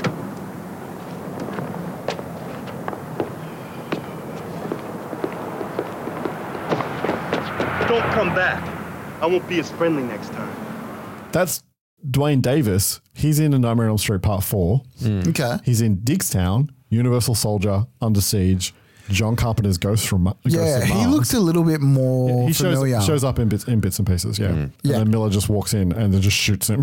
Yeah. Inside, the salesman and the buyer are just doing some light coke and some paperwork. Yeah, well, I mean, that's how you do car deals, right? Yeah. From a guy that's clearly also sleazy. Yeah. There's a knock at the door. I'm busy. I want the car. What the hell is that wacko still doing here? Give me a minute, will you? What the hell is Eddie doing out there, for God's sake? Eddie! Oh, my God. I need the keys. Give me the keys. Hey, man, I just signed the paper. Give him the fucking keys. Thank you. Bye. Everything the bad alien does, I'm down there. So fucking funny. Yeah. It's so good. The cops. The funny thing is, though, if he didn't kill like twice, then they would lose his trail. Yeah. But that's not how he works. No. Beck, Willis, Sanchez, and Gallagher work the scene. Sanchez has figured out that there's a car missing, a Ferrari. He likes Ferraris, so they put out an APB on the car. Miller's cruising. He watches a guy pick up his girlfriend and then imitates him with some rando woman who just tell him to fuck off. Tries to pull his gun, but he's out of bullets. He ends up going through the wallet of the guy that was going to buy the car, finds a business card for Anchor Imports and for the harem room, and then goes to the import warehouse. In the Porsche, Beck and Miller talk. You know what bothers me about these two guys, DeVries and Miller? Neither has a criminal record. They both led normal lives till a few days ago, and now they're killing people. You read minds, or was that just a shot in the dark? I read minds. Oh, yeah? What was I just thinking? That I'm full of shit. Impressive. Not really. Pretty simple to read. So do we actually think he reads minds? No, but it's good banter. Gallagher floors it through a red light. Beck wants to know if this is a job or personal, and we find out that he killed Gallagher's partner. Which one? Which one killed your partner? Both. So Miller breaks into Anchor Imports, turns on a record player, and a country song plays. So he smashes the record player. Yeah, not a fan of country music. No, he likes metal and rock. He finds a case of weapons, but again, his heart issues are starting to act up. And his Why neck are is there pulsing. weapons just sitting at this? Because he's an this guy's importer and arms dealer. Oh, he's an arms dealer. Yeah. There's a line of dialogue. Yeah. So, and the importer is like a cover thing. Is a cover, yeah. So his body is clearly dying and rejecting the insect. Beck and Gallagher run a check on the buyer. He's in fact an arms dealer. Okay, Yeah. sorry. Right. Get too ahead of myself. In the script, the guy makes porn. And so he has guns. So he just has guns. So yeah, sleazy people have guns. they go I together. believe that leap of faith as well. So they just and so they just change it for the change it during production, obviously. Sanchez shows up with Chekhov's flamethrower. What the hell is that? A flamethrower, man. Can you believe it? Patrol picked us up off some homeboy on the street. Okay. Remember the good old days of zip guns. I forgot this is when it's introduced. They Yeah. set it up. Beck sends units to Buckley's house and office and then calls his wife and invites Gallagher home to dinner. And I think that this is the part of the movie that drags. And it's super awkward. Yeah. Yeah. Yeah. I mean, we know why eventually. Yeah, Beck's house may as well have a white picket fence. Gallagher checks out the house while Beck gets some beers. It's a mirror bit as well. I did enjoy the fact that Beck isn't the stereotypical, like... He's not James Caan in Alien Nation. Yeah. What? Yeah, He's not like the maverick cop that like... Oh, he's always divorced, Yeah. doesn't see his kids, alcoholic, James lives in a Caan in shithole. James Caan in Alien Nation. Yeah, The you other know, body it's- cop movie with aliens that we've covered in this podcast. Sorry. Well, I wasn't here for that. I wasn't here for that one. It's okay. Gallagher finds a photo of Beck's little girl. I kind of wish he was James Caan though. Sorry. Yeah, Totally so do I. wish. I don't think Michael Nouri is very good. in this Yeah. movie. He checks out his own face in a mirror, which is our first hint. Yeah. Mrs. Beck is reading to their little girl, Juliet. Is it our first hint? Yes. It's the first thing on screen that indicates that he is not human because we have seen the other alien do it. Visually, but he said a lot of stuff. Yeah. Not really. He said a lot of weird shit. It's been overt. Like you can make you can absolutely. It's Oh, not yeah. overt. I wouldn't say it's overt. So you can easily make the jump in the assumption, but within the text of the movie and what we have seen visually, this is the first indication that he's an alien. Okay. We know he is chasing an alien. We don't know he is an alien. I didn't get the connection when he looked in the mirror. And checks his face. I didn't catch it. I didn't Literally either. in the scene in the warehouse, Miller does the exact same thing. Yeah. Okay, I didn't grab that.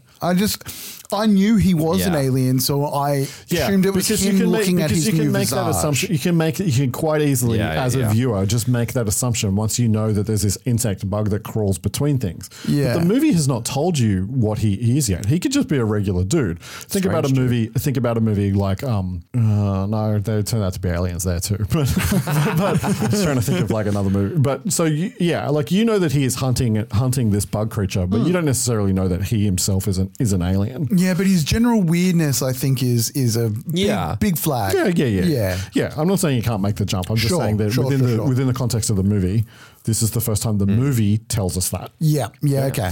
Mrs. Beck is reading to their little girl, Juliet. And the fairy princess began to laugh with joy. There was the shiny silver castle on the top of the mountain. And here's Danny.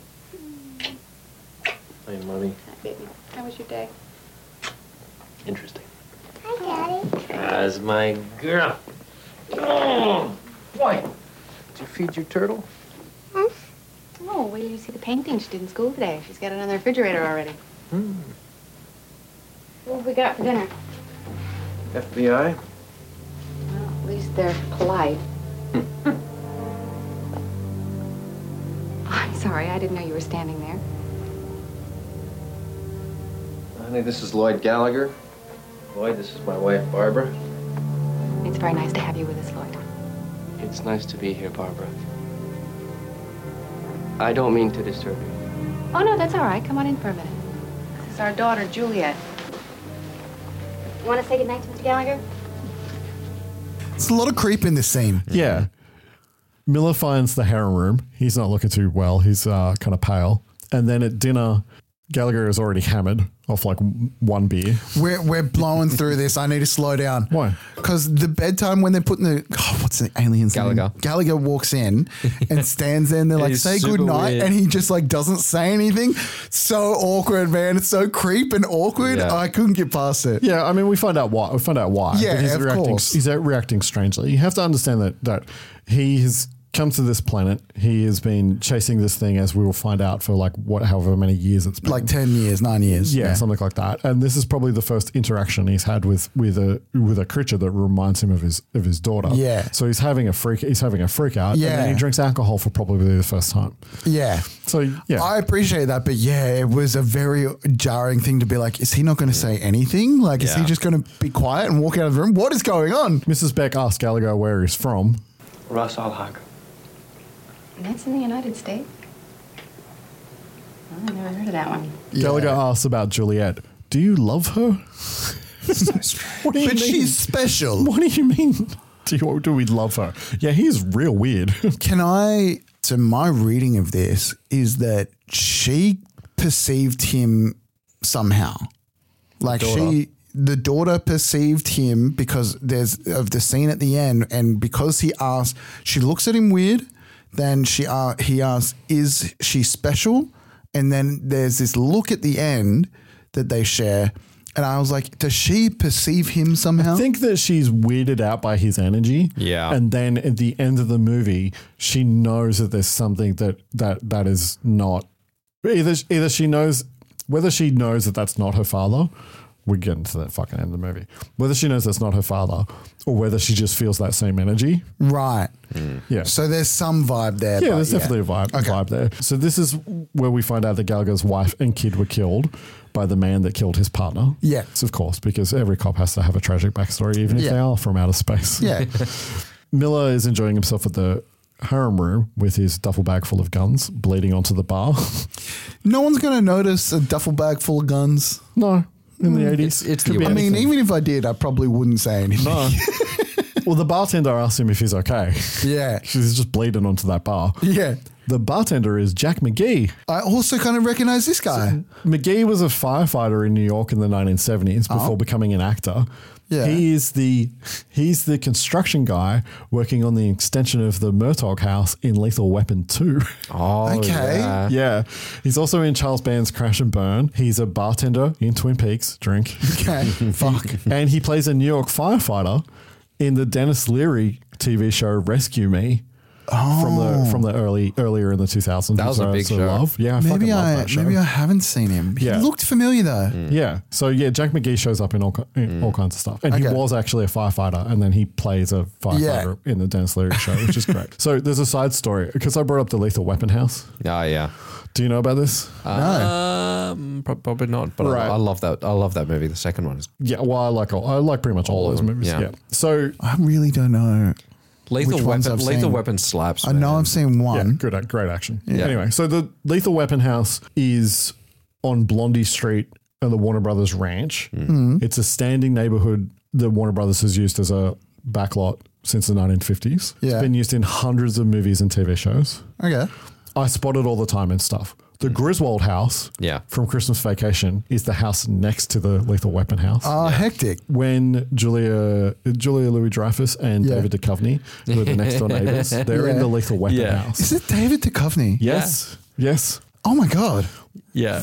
It's so good. This street is home to the Partridge Family house, which is also in lots of movies. It's Sean's house in Monster Squad. It's also the same place where the Friends fountain was. It got moved quite a few years ago. You have referenced Monster Squad so many times and I have no idea what it is. I'm so excited. Just you wait. Yeah. It's iconic.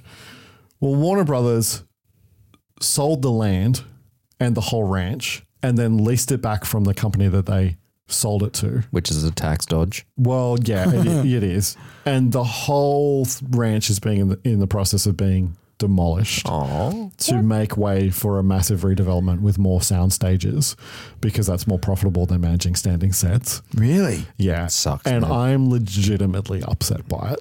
Yeah. They're not going to keep any like things as like this is the... No, they're bulldozing the whole thing. Lots of houses. them. They've already started. So they're doing it this summer, US time. So it's already started. They've already started pulling places down. One of my favorite things in movies is spotting things that are being reused. Backlots. Yeah. Backlot Well, stuff. it's just a history of movies, It's man. a history, right? It's a through history of... a connective tissue. Yeah. It's when directors reference directors. It's when movies MacGuffin each other. Yeah. And shit like that. The It's fact so that the good. Lethal Weapon house is the house next door to the Griswold house is just amazing. Yeah, I actually find it legitimately upsetting that street will never pop up again in anything. It sucks so bad. Yeah, that's my little rant about the totally unrelated, but just I didn't know that was a thing, but now I am just because sad. Jack McGee shows up. Yeah. Well, you look at like the town square and Back to the Future and stuff. It's in everything. Yeah, True. All that I sort of knew shit. that one. It's from To Kill a Mockingbird. Yeah. It shows. Yeah, it's in everything. Wow. Yep. Yeah. A lot I of this didn't stuff know that one. A lot of this stuff dates back a long time. Huh. Anyway, back to the movie. In the harem room, Miller watches a dancer and starts making eyes at her. A cop spots the stolen Ferrari outside and calls it in.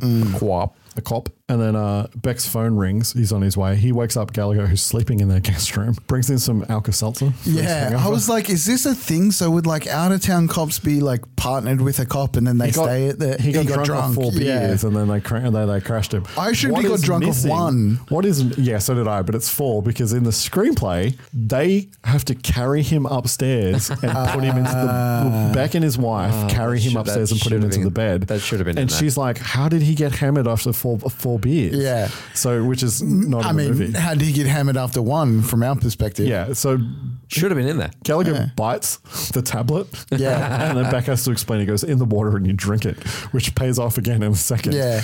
And that is a good bit. Stay away from alcohol, my friend. Yeah.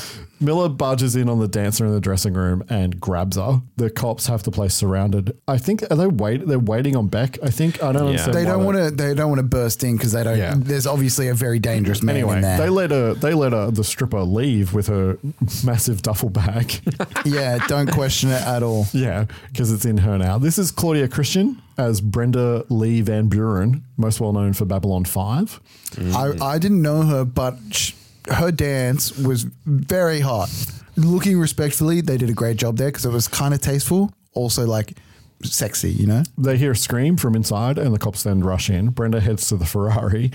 There's some drunken bystanders heckling her because of how she's dressed. But the cops are also like, hey, girl, don't touch that the cops Ferrari. also yell, stay away from the Ferrari. So she's like tossing up whether or not to just jump back in. But then the drunk bystander tells her he's got a great car just parked around the corner. So she goes with him. But he's wearing like a Porsche jacket or something like that, I realized. And I was like, oh, is this going to be another dope car? And it is not. And it is not. Yeah.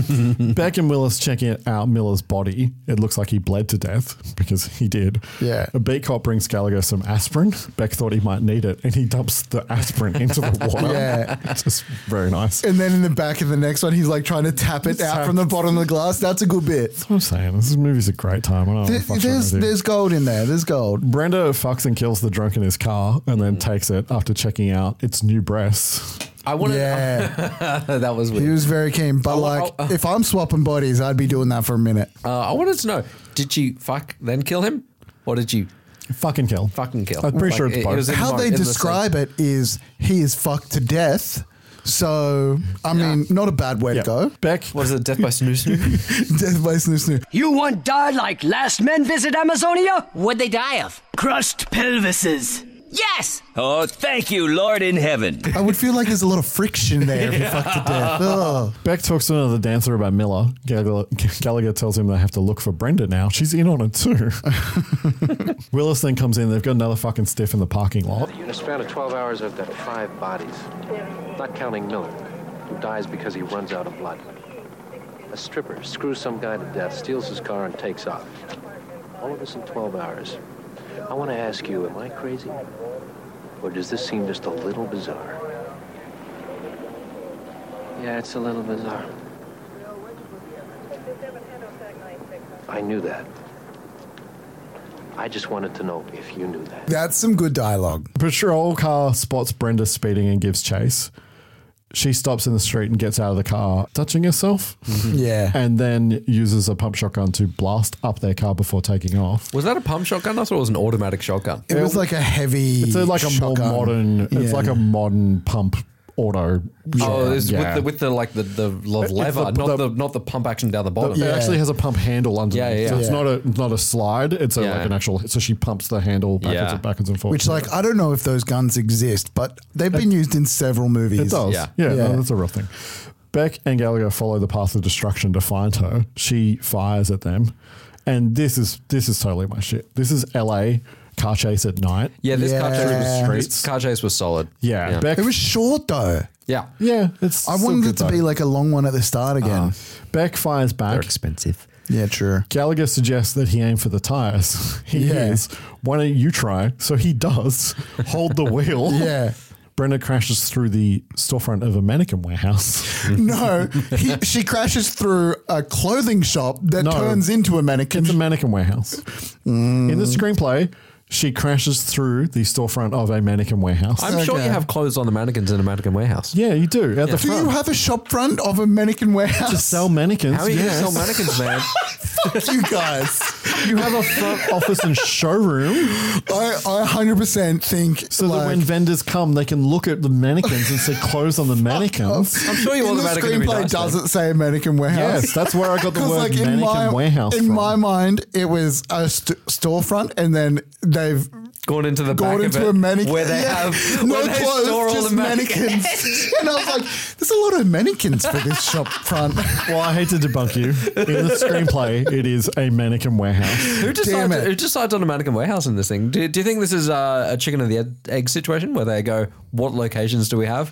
Well, we've What's got to the make a mannequin creepiest? warehouse. Well, I think that as a director, you make that choice because they're all It's a body they're all snatcher empty movie. bodies. Yeah. Yeah. Beck and Gallagher move in, weapons drawn. I love their exchange about Beck covering Gallagher. I'll cover you. I'd be safer if you didn't. Fine, I won't cover you. All right, cover me. You want me to fucking cover you or not? I need you to cover me. Fine, I'll cover you. Brenda gets the drop on them with the Which shotgun. he was right as well. Yeah. Brenda gets the drop on them with the shotgun. They exchange a lot of fire. Those poor mannequins were only 5 days away from retirement. They chase her up. Is that a you comment? Yeah. What? Sorry, You pulled this out before. That was good. I like it. I love in these gunfights how it just tanks bullets. Yeah. And how it's noticed. Yeah, totally. They chase her up a stairwell because she's following the trail of blood because she's bleeding. We have to get her before she dies. Why don't we get her after she's dead? Yeah. On the roof, they split up and search. She jumps out and fires a machine gun. Where was she hiding? Beck is hit behind a vent. Yeah, right. Behind a very large vent. Yeah. Beck is hit and falls over the ledge of the roof, barely holding onto the building. Brenda's about to blast him when Gallagher fires 2 holes into its chest. He rescues Beck and keeps firing. I don't know where she disappears. Yeah, the space in this scene is off. It's a little off. Also, throughout this whole movie, there's like just wide misses of gunfire where like they're meant to be like 10 meters away and they're like missing each other. Yeah, it's this kind of movie. Yeah. He rescues Beck and keeps firing at Brenda, who will not go down. He pulls a strange weapon. In the script, it's a palm-sized weapon. It looks like a pistol, but it's all one piece and shiny silver smooth, like no pistol we've ever seen. It's kind of like the cricket from Men in Black. Okay, cool. Good. It's a good movie. Watch it. No. Brenda tells him it isn't over. You think it's over now? You're wrong.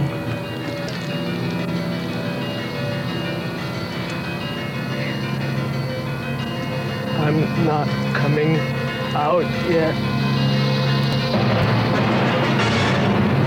I'll kill you first. She jumps off the roof, swan diving through a neon sign, eating pavement. This is a fantastic piece of stunt work.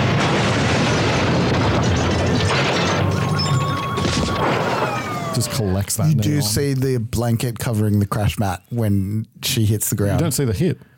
No, you don't see the hit, but when she hits the ground, like out of shot, you do see a little flick up of the. Oh, do you? Yeah, The bottom of the frame? Yeah. I didn't even spot that. There you Same go. as the guy who falls into the car. I didn't see that. At the beginning, what I mentioned. I didn't see that. You did. Shit. It's just it's the guy who's driving the car. Oh, Obviously, yeah, He's just like, yeah. the car bumps over and the guy just goes straight in the side. They keep it. Masterson shows up. He has his dog with him for reasons. Well, Yeah, it's he late got at called night. late at night. He was Yeah. on call, and so he brought his dog with him. I don't know. Maybe his wife's out of town. I thought it was Does he have I thought one? it was a police dog or something. It is not. It's a lassie. The dog's name is Roy. Roy gets to the body first. Brenda Diane grabs Roy, and well, Poor dog. Don't do a dog like this, man. who Yeah. cares? Whatever. Hello. You're kids, both dog owners. Yeah. Okay, I have no problem. Like, people are like, oh no, they killed the dog. I'm like, fuck the dog. It's a fucking movie. They didn't kill a real dog. What if they did it to a cat? It's the same thing. One of my Yeah. favorite guys, one of my favorite pieces of just random violence in a movie is when Peter Stormare kicks a cat into like a fucking blender in the Brothers Grimm. It's like the fucking That's funniest pretty funny. thing that's ever happened. It's like this medieval blender thing. It's the Yeah. funniest fucking thing that I've ever seen in my life. Gallagher bolts to the body, finding her dead, checks Willis, who was there, asking who touched her. The coroner ends up taking the body away. Hey, look, it's none of my business, but the lady had about 15 bullet holes in her. You guys like making my job miserable, huh, Beck? In real No life, it one was mentions probably that. like. They're just blowing people away. Yeah. Like, right. In real life, there would have been like an investigation about like why did we excessive have to force kill her was used. so much? They Yeah. wouldn't still be on the case. Like you go Yeah. to like you get stood down and you go to like the shooting commission to make sure that you shot Yeah. somebody. But this is a movie. Yeah. Did you register all the bullets that you used? Exactly. Beck knows that it isn't over. Yeah. He wants an explanation. An explanation isn't going to help. But what he's after It is would though. No, I don't think it does. No, What you're he's right, after it is still doesn't. out He gets there. one. And he doesn't know where to start. Beck orders Willis to arrest Gallagher because he's had enough. He wants an Yeah. explanation. Turns out to be the right call. Yeah. Back at homicide, Beck swallows some aspirin for his gunshot wound and calls home. Just walking Some off. aspirin. I don't think aspirin's a good thing in this. No, it thins your blood, doesn't it? Yeah, it thins your blood. You'll bleed more. That's all he needs. You need a clotting agent. Yeah. Possibly a hospital. Yeah. Willis shows him the silver FBI toy, the pistol. Bram comes over and tells Beck that Gallagher was killed in a forest fire a month ago, hunting. Yeah. And so was his partner Stone, whose body was never found. So do we think that the alien mistook which one was which? Yes. So Brem hands Beck a photo of Stone, who is claiming to be Gallagher. They died in a forest fire. They died in the crash of the alien ship. Oh, that makes sense. Right? So they've crashed. He's crashed to Earth, caused a forest fire, found a body, gone into it, and assumed it was Gallagher for some reason. We don't know why. Well, he's probably grabbed one and then thought having the FBI is probably better. Who knows? Yeah. Anyway, at the Masterson house, Roy is checking out himself in the mirror. Yeah. The dog. Yeah. Roy's looking at himself in the mirror. I totally missed these mirror shots. Yeah, I didn't realize it was a through thing. It's totally a through thing. He ends up attacking Masterson. I love how the dog just went through the door. burst through Yeah, the door. right? Thought he was going to like creep up while he was asleep and like there would be this like gory like from dog to human pass. Back in Homicide, Beck has Gallagher brought in cuffs into the bullpen, and he wants to find out who he really is. Why don't you tell me who you are and what you're doing here? Please don't ask me that. Give me that. I have had it with you. What do you think this is? Some kind of a game? You think you can waltz into this town, turn my department upside down, endanger the lives of my men? I am tired of you jerking me around. I want answers. I want to know why it takes 15 shots to take down some zoned-out stripper. I want to know why 3 law-abiding citizens all of a sudden go crazy and start killing people. I want answers, and I want them now. Miller, stripper, DeVries were the same, and it's not human. Excuse me? I've been after it for a long time. Now it's here, on Earth, in your city. Oh, boy. Are we talking spacemen here? Beck's response is, we're talking spacemen here, right? Why is it that always like Not the worried at cops who like are disbelieving people call them spacemen instead of aliens? Have you noticed that? Yeah.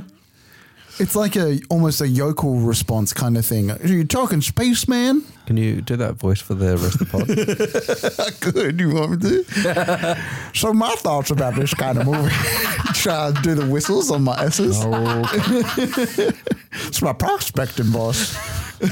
Gallagher keeps explaining. Bad pod. Delirium. Real bad. Real bad pod. Just retcon this one. Fuck. Gallagher explains. The way it works is it finds a body, gets inside, uses it to move around. Stays in that body until the body is so damaged it has to find another body. That's the only time I can kill it, when it's between bodies. I missed my chance when it came out of the stripper. It found another body in chains before I got there. So now we don't know who the spaceman is. But I don't have to look for it anymore. It knows I'm here. It'll come after me. Can't he just destroy the whole body? But it doesn't kill the insect. Yeah, but like, yeah, okay. I mean, like, chuck it in a volcano. You know what I mean? The bug will still crawl out. Yeah, okay. Then the volcano will kill it, but it's fine while it's in the body. Yeah, right. For reasons. Yeah. Whatever. Plot. Where's there a volcano in LA? I don't know. It's He's an not- alien. It's not bloody. Underneath the La Brea tar pits, according to the movie Volcano. from 1997. Exactly. I was trying to think whether it was Deep Impact or Volcano. I was like, which one is it? La Brea tar pits. Yeah. La Brea means tar pits. Tar pits, tar pits. Why do you know these things? Because my brain's broken. That's why we're all friends. What's interesting is that this scene is in the screenplay, but it has completely different dialogue. Oh. Than what's shot. The explanation is slightly different. What that kind of tells me is that they were reworking the exposition delivery as they were shooting, like figuring out when to reveal what and what information feels needs to right. go where. The explanation in the screenplay is it's an organism for another solar system. It's been moving around a lot and it just happened to land on Earth. It's hiding here in human bodies. It moves from one to the next whenever the body wears out. It's still alive and I'm the only one that can kill it. This organism can only exist inside someone or a native to the planet it's on. I do love that there's no greater explanation than that. Yeah. And there's no like dealing with the tech. There's none of that. It's just, this is the scenario that we're dealing with. This is how it moves. And that's all you need to know. At the end, I'm going to talk more about that. Okay. The script also tips its hand way earlier with some clunker lines of dialogue. Okay. Like Beck responds to Gallagher with a line of dialogue earlier on the script is like, "What planet are you from?" Yeah, yeah. So they clearly worked, like they also worked it during production. It feels like an actor turns around and goes, "Why would I fucking say that line? That line's too on the nose. Yeah. Can we do something else?" Yeah. There's lots of little subtle changes because what I often do when I read the screenplay of a movie that we're doing is that I will literally just copy and paste dialogue so that I can read it out because when we're going to cut it in. Right? Sure. And when I was doing it this time, I was noticing that I would have to go back and listen to the movie again because the dialogue was not what was in the screenplay. There Yeah, was just subtle changes. Lots of little changes, whether a word was left out or two pieces of information were in a slightly different order. Yeah. And all of that feels like, and because this is the shooting script, all of that feels like that's clearly stuff that happened while they were shooting between Jack Shoulder and the actors as they're working out a scene. Do you reckon it's because they were like, "Oh, this is clunky dialogue," or do you reckon it was like, "Oh, we're being too heavy-handed"? I think it's a little bit about being too heavy-handed, but also a movie like this is, as I said, it's when do you reveal what? Like the balance. It feels like they weren't really caring about revealing things too much. Do you need more of an explanation or less of an explanation? When do we let the audience in on something? And all of that stuff can sometimes change through production. My ideal version of this movie, getting the fact that the baddie is an alien later, and getting the reveal that the FBI Gallagher, agent isn't just a stiff FBI agent, but an actual another alien towards the very I end. agree, but then you have to lose a lot of the weirdness, the interaction. Well, not just but weirdness, you can have not the just stiffness of the FBI suit, you know? can. Yeah, the G-Man. Not just weirdness and of the pills and stuff. And but the bits. The you're funny you're bits. losing all the bits. Yeah. Which I think is... It would be a more straight-faced kind of movie. I do wonder whether you think it doesn't feel as successful because it's trying to toe both those lines and it's not doing them both as well, or they should lean more in one direction than the other. I saw this as a straighter-faced movie, and I've kind of dismissed a lot of the comedy of it. Yeah, the movie. The movie's not a comedy, but the movie is very funny. Yeah, okay. There's a lot. That's my thing. Is that why I think you need to watch it again because I think it is a movie where there's like way more going on in the performances in the screenplay than is all. It's a movie that is very surface. I fully admit it is a movie that is very surface. It is. I was going to use this later. It's high concept, low execution. Which is that you're making a science fiction movie where you don't actually have to do a lot of science fiction work to make it a science fiction movie. You mostly just talk about the science fiction of it, right? And so it feels very surface, but there is actually heaps more going on in terms of the performances and the subtlety and the comedy. Like this movie knows that it's a thrill time. It's a good time. It's a thrill ride movie for 1987. Now it's doing a thrill ride movie on a much lower budget. Yeah. Right? But that's what it is as well. There's the big climactic beats that I'm probably more used to in a movie like this are a little bit... They didn't have the budget to be as big as I feel like they got a lot of value out of it. Yeah, they did. There's some really good bits. The shootouts were really good. That's a lot of the thing good is squib work. There's a lot of like really good stuff in this movie. This is one of the reasons that it's culty and people come back to it. I'm telling you, fucking rent this movie. There's some texture to this movie that I think I've missed, but I still have my feelings about it. I just don't know whether they toe both those lines successfully. Yeah, I'd agree. Gallagher doesn't know who it is anymore, but that doesn't matter because it knows that Gallagher's here and then therefore will come for him. Wrong move on that guy's behalf. Like, just let it be. Just fucking lose the cop because if he loses you, he loses you, right? Yeah. Well, yeah, and then it's a different movie. Yeah, true. No, I'm just saying. So Yeah. Gallagher needs his weapon to kill it. We find out that Gallagher's been hunting it for 9 years. Our time. Yeah. Not his time. Beck thinks he's nuts and they lock him back in his cell. Beck ends up going home and the next day, Masterson, who is now who was not meant to be there today, runs into Flynn and some of Senator Holt's entourage, including his assistant, Carol. Carol is played by Lynn Shay. She's the sister of head of New Line, Bob Shay.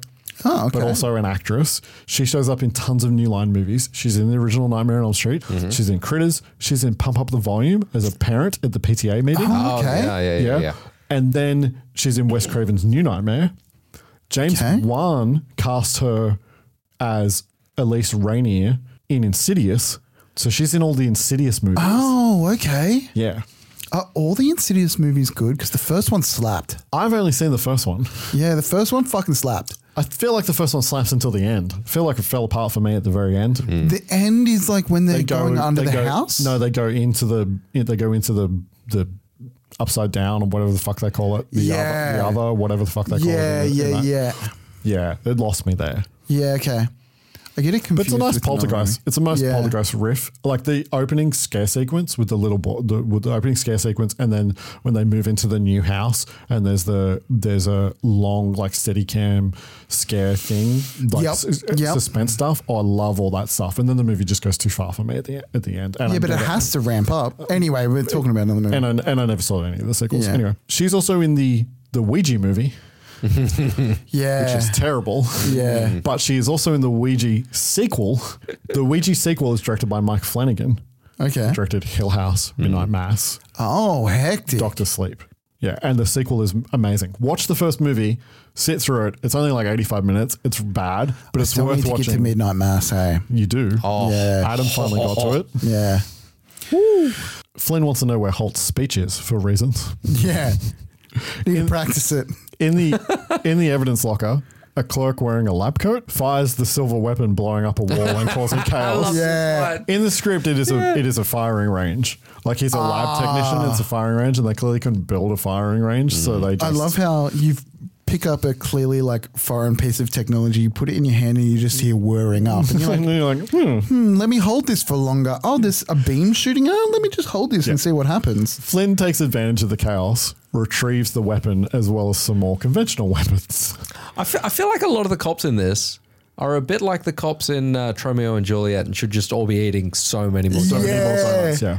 Like only there's a couple who are competent and the rest are just terrible. Yeah. But that's every cop precinct in a movie. Yeah. And I love how he like stuffs the alien weapon in his belt like it's a normal gun too. That's so good. Yeah. That's a good beat. So we've come to the cop shop shootout. Oh yeah. This is the fucking messiest shootout, and don't tell me it's not super messy. Yeah. I love it. It's fantastic. Super messy. What do you mean by messy? It's just all over the place. The blocking. I had a problem with one of the blocking parts. And the way it's moving, you never know where it's going, kind of thing. The spatial awareness. People. This is 100% ripped off from the Terminator. Fun. Yeah. He threatens. I mean, this movie is the Terminator. Yeah. This movie is the Terminator with body snatchers, but with aliens. Yeah. He threatens Beck at gunpoint. Lieutenant, what's going on around here? Where's the other one? What other one? The one you were with. Lloyd, I locked up, I want to talk to him. What is this? What are you doing? Listen, I already shot you once. I can hardly wait to do it again. Now, let's go. Patrol cop wants to know what's going on, and Flynn just shoots him. Yeah. You guys recognize that patrol cop? No. You should recognize that patrol cop. That patrol cop is the first cop that gets shot? Yep. No. That is Branscombe Richmond. That is Benitez from The Taking of Beverly Hills. Oh, hectic. Stuntman and actor. This is the third movie that we've seen him in. Oh my God. Yep. I recently also found out, because I've been watching Muscles and Mayhem, the unauthorized Gladiators, American Gladiators doco. Yeah. Is it any That's good? on Netflix. Yeah, it's really good. I loved Gladiators as a kid. Well, anyway, Benitez was one of the production coordinators and developed the games for the pilot episode of American Gladiators, Mad. which I did not know. He was then, which was also a disaster, and then he never worked on any of the rest of it. But he's in that doco for like 5 seconds, and he looks amazing. He's got like that. He's got like a beard and long hair, and he's gone kind of silver, and he's like Silver Fox. Yeah, like actually, like I was like, holy shit, Brody would be into that. True. Anyway, Willis and Sanchez follow. Beck makes a move, steals the silver weapon, and Willis and Sanchez gun Flynn down, but he's not dead, and then he kills Sanchez.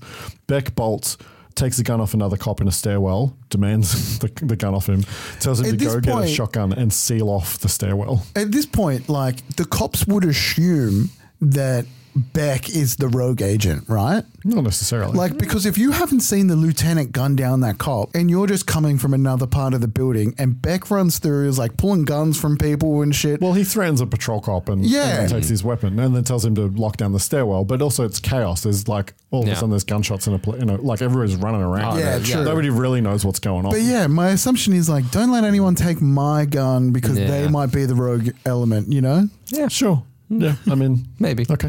That might have been smart, but it didn't happen. Smart. Beck screams at the jailer to let him in. The jailer won't open it. So you'd assume he he's the bad guy. Yeah. A guy in a cell calls out, "What's going on?" And it's my man, Danny fucking Trejo. Danny fucking Trejo, the greatest person ever lived. Sure. Yeah. He's a fucking wild man. He's a fantastic in and out of man. movies. Beck runs and talks to Gallagher. Just saw Masterson dump 2 cops. He took 6 hits at point-blank range, and he's not going down. Is Masterson... Is he dead? The real Masterson? Yeah. He gives him his weapon. You're going to need this. They get into a shootout with Masterson. They're in the cell, who's throwing grenades and kind of killing anybody that This moves. is a great bit. Yeah. Masterson calls out. Al Hogg, Yes. before I kill you, I'm curious. How did you find me? You left an angry partner for dead on Altair. A mistake. That's what it said. So that's good fun. Masterson wants to team up and take over this place with with Gallagher. Danny Trejo asks, Yo, hippie, what kind of dude are you? Masterson blows him away by Danny Trejo. All the fucking hollering from the cells is fucking great. That dude's a spaceman. I love, and then so that's what that one sounded like. There is that's after. That's this. after, It's yeah, I this. know. But yeah, so they're in the cell trying to like hide from Masterson, and then Masterson just pops around the corner with a rocket launcher. Bye. Bye. Beck pops him in the skull. He spins and fires with the rocket blowing out a wall. You can. Where the fuck did he get a rocket launcher? Well, it was in the weapons locker. Yeah.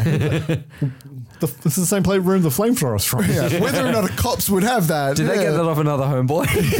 Probably, yeah. 80s was a wild time. It was.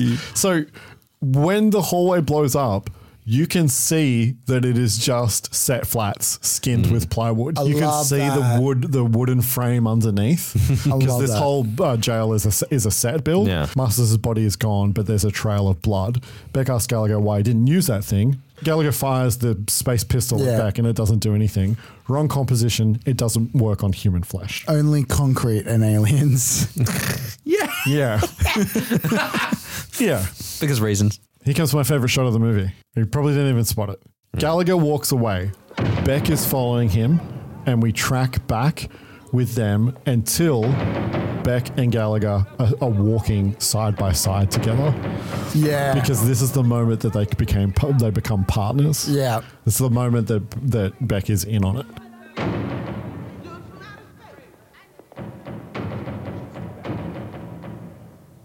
Following the blood trail, they find Masterson's body and Brem. It's moved. Yeah, he's getting quicker with those moves. Across town, Sandra Holt arrives at the Park Plaza. This is actually the Biltmore Hotel in downtown LA. And yes, I knew that just from seeing it. Yeah, fucking We've hell. seen it before.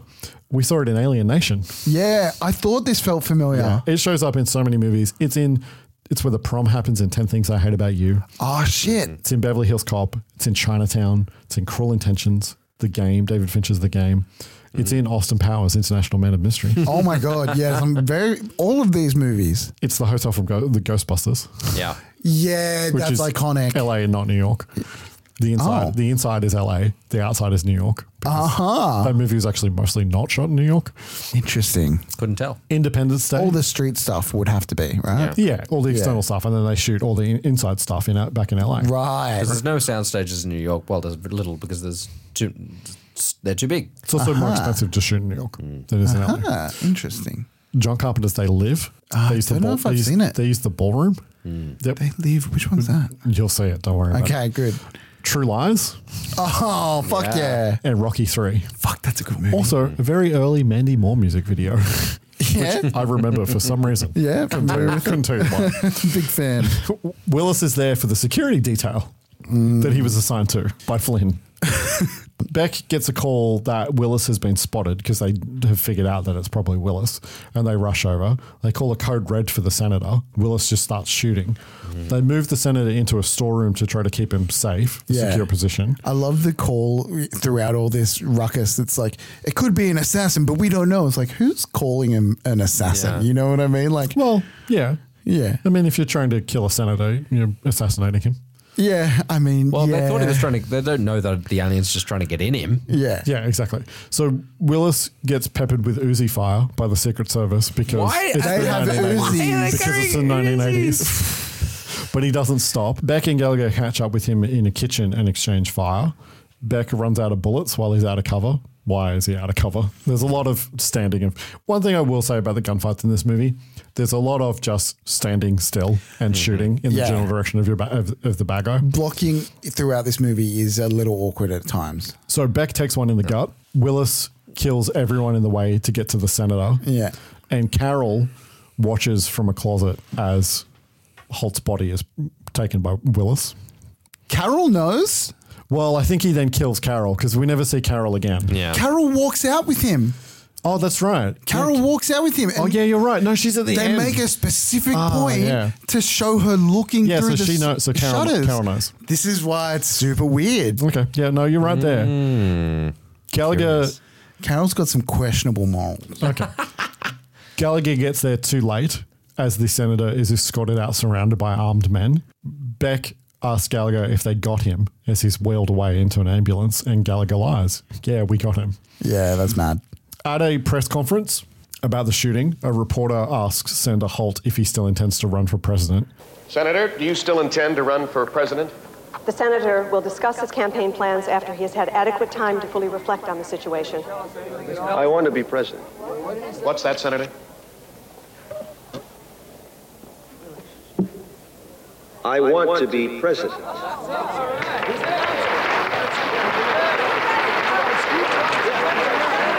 I want to be president. Yeah. I will just say, fantastic. because I didn't enjoy it very much at my first watch through, like I admit there's really good parts and I don't hate this movie, but this was the point where I like looked at the time.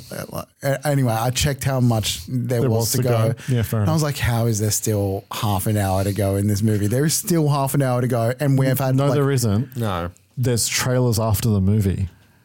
oh, right. That's There's right. 10 minutes, not even 10 minutes left in this movie. Yeah. Okay. Fair. Yeah. Still, they could have ended it there. No, this is fantastic. I wouldn't have minded actually. Well, if they were going for a sequel, which they did. True. You end at the. What is I the want to be president. What is the sequel about? It's Yeah. similar to the Alien Nation sequel where it's just not really Yeah, interesting. and right, it expands the world in a way. It gives explanation to things that you're like, You don't why need the it. fuck did Yeah. they do that? Yeah, okay. So the crowd cheers. Gallagher enters the room with a bag. Security asks him what's in it, and he just barges through them, making a run for Holt Yeah. and just taking shots. Pulls the flamethrower. Security equipment. Yeah, pulls the flamethrower out and blasts Holt with it. It crawls out of Holt's mouth, and then he hits it with the silver space weapon. It explodes, and Gallagher collapses. This guy has just single-handedly broke so many people's brains. Yeah, it's great. Yeah. Beck is in bad shape in the hospital. It's clear to Mrs. Beck that he isn't going to make it. She talks to Juliet in the hallway. Mommy, is Daddy gonna be alright? You know, your daddy loves you very much. He is not going to be all right. Oh, but he is kind of going to be okay. But also, how is Gallagher able to move freely around the hospital? Well, the bug, like he's a bug crawled out of the man that he killed. So there's an explanation. Oh, right. He's fine. No, there should probably be security on his hospital. Right, because that's what I was assuming. I was like, do they think he's an assassin or not? No, the movie makes a Hand couple waves of that shit. Completely It doesn't matter. even deal with it. Don't worry Yeah. about it. Don't think about it too much. So Gallagher watches from the doorway of his hospital room. As they leave, he sneaks into Beck's room, and as Beck is dying, he transfers himself as a beam of golden light into Beck's body. I thought they were the same like race. They're the different races. I was like sitting there going, "Oh, is he about to black slime bug into him?" Because there's something about like that body horror of like a good version happening, and you're like, "Oh, I'm kind of okay with this, but I'm not okay with this." Yeah. Beck makes a remarkable recovery. Yeah. And wakes up, kisses him, and reaches out to take Juliet's hand. She's not quite sure about that, and the movie fades to black. Yeah. And then that is the hidden. Question about the morals of him taking over. Well, we end with a future cop, Frank Jack Death situation. Yeah. Which apparently is more common than you think. People just live in their lives in other people's bodies. Yeah. Yep. Also, why did the bug want to be president? To control the world, I think. Yeah, I think that like it's weird motives. His motives are small. It's minute. It's immediate needs. It's chaos. And then it's like, thank you. I'd like to take over the world and cause chaos everywhere. It's not articulated, but if he's president, I think that from its point of view, if it's president, it can do whatever it wants and nobody's going to get in its way. Gotcha. And so it's not necessarily about being president. It's just about being able to do what you want and not have anybody fuck with you. Is this the first iteration of Trump? Yeah, it is a little bit. Yeah. Can I say that would have been better if there wasn't the ground laid for it early on when he was watching the senator. You know what I mean? Like if he was just presented with the option and goes, "Oh, that's a way out." You know what I mean? That would have been more. I mean, we're talking about the motivations of a fucking space bug. Anyway, membrous space bug. Yeah. Trailers after the movie, big again. Big again. It was the biggest movie of the year on VHS for a reason. It's because we got advertised it constantly. Yeah. Yep. Not really. It is interesting that each of these, because there's fucking 4 of these. Yeah. It is interesting that all are different pieces of the movie. All You're basically watching the whole movie. But they're all kind of aimed slightly differently. One of them's more comedy, one of them's more drama, one of them's more mystery. So it is interesting flavors of trailers. Yeah. The Big Blue. Between what you know. Don't think of Zack as a human being. He's from another world. How is he gonna breathe? He isn't. And what you wish. Scares me when you look at the sea like that. Lies the secret of the Big Blue. I've got to go and see. There's nothing to see, Jack. From director Luc Besson comes an epic story of love, passion, and comradeship, and one man's struggle to unlock the mystery of the Big Blue. French free diver pushing himself to the limits. Oh yeah, it's an early Luc Besson movie, so it looked okay. Fifth Element and Leon the Professional. This movie has like a quiet kind of magical quality. It's based on a true story. Okay, I saw the trailer for this a lot as a kid. Like this is a trailer that was on lots of movies that I watched, and I finally saw the movie when I think I must have been in my 20s. I'm pretty sure it was when it came to DVD, the video store. Yeah, really. Luc Besson. Really, well, yeah. I mean, it's hit and miss, but yeah, I have complicated feelings about Luc Besson. Okay. Yeah, which I'm not going to get into. Okay, sure. Yeah. That's a whole nother pod. Friday Night Part 2, again, more plot and more gore in this trailer, but the same thing. And then a little bit of a tone shift. The unbearable lightness of being. This seemed kind of really fun. Yeah. So early Daniel Day-Lewis with Juliette Binoche, directed by Philip Kaufman, who directed The Invasion of the Body Snatchers in the 1970s. Seemed pretty. Did seemed like a Kaufman pretty do good the movie. Body Snatchers? Yeah, Philip Kaufman. That movie. That movie rules. Freaked me out as a kid. Yeah, that movie. I don't know if I ever actually scared watched the it. pants off me. Donald Sutherland. I had nightmares from that movie for years. Rings a bell.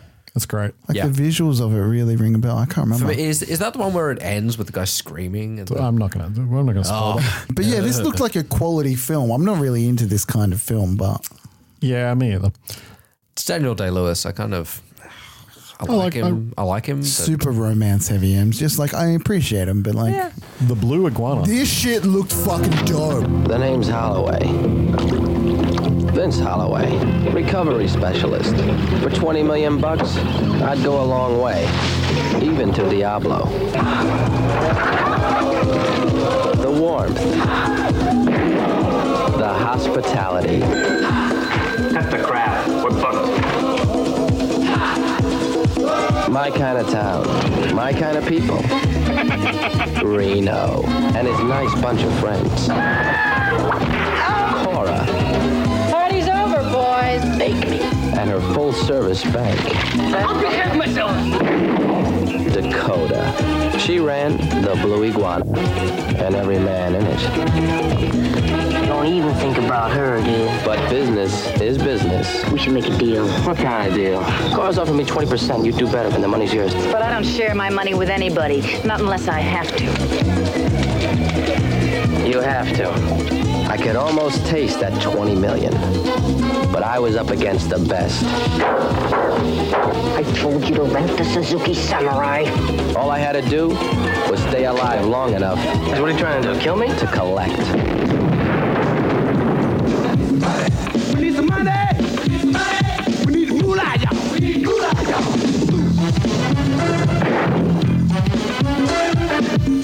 Got to get money. Gonna lay right on the line.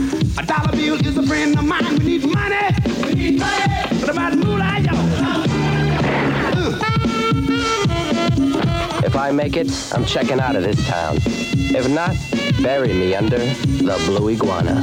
We need money. We need money. Talking about money, money, money. We need some money.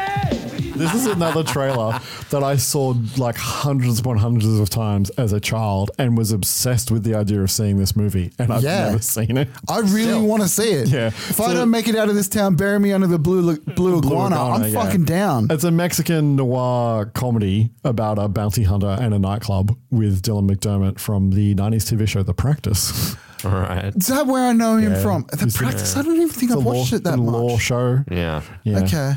Yeah, but I remember him. Isn't Boston Legal in the same universe? Possibly. Yeah, maybe. I'm a Boston Legal guy. And you just love the shaft. It's also got horror icon Jessica Harper from Suspiria in it, and Pamela Gidley, Chrissy from Thrashin'.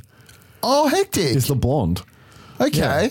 Yeah, this looks so much fun. Are we ever going to watch movies that you've never seen? Yeah, of course. We've already done that. Oh, really? Yes, I thought they were all movies that you'd seen. I've told you on this podcast when I've never seen this movie before. You know me and my memory. Callback, which one? Oh, I can't remember off the top of my head. Come on. I don't know. We've done a lot We've done a now. lot of episodes. Yeah. Not enough, but a lot. Motherfucking Cocoon, The Return. Yeah.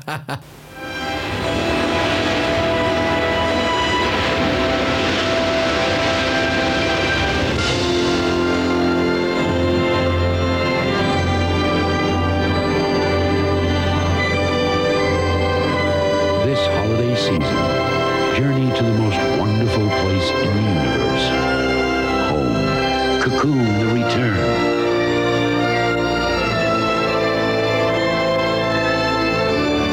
I can't remember. What's the Cocoon about again? I'll get to it in a second. So Steve Guttenberg from Police Academy and Wilford Brimley of the Wilford Brimley line on the internet. It's the sequel to Ron Howard's surprise hit Cocoon. Yeah. Was Ron Howard directed Cocoon, yeah. Oh, wow. That's right. This is the sequel. In the original movie, old people feel young again after swimming in a pool filled with alien eggs. And then at the end of that movie, they leave for space. Hence, The Return. Nah. Yep. I thought I knew what Cocoon was about. No, never fucking seen it. And then Rest in Pieces, Spanish horror movie. When Aunt Catherine died, her niece Helen was her only surviving relative. Except, of course, Catherine.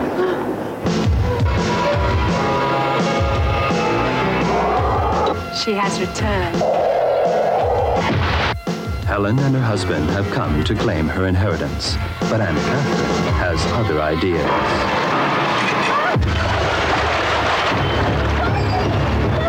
Your aunt left all of this to you. Why would she want to hurt you?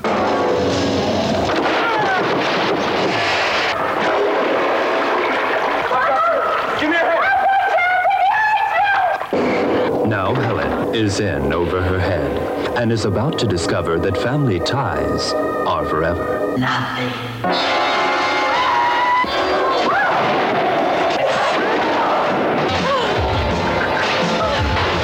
Rest in pieces. This looked like a lot of This fun. looks like fun. I'm like into that. I don't know what that is, but I like it. And then Covert Action.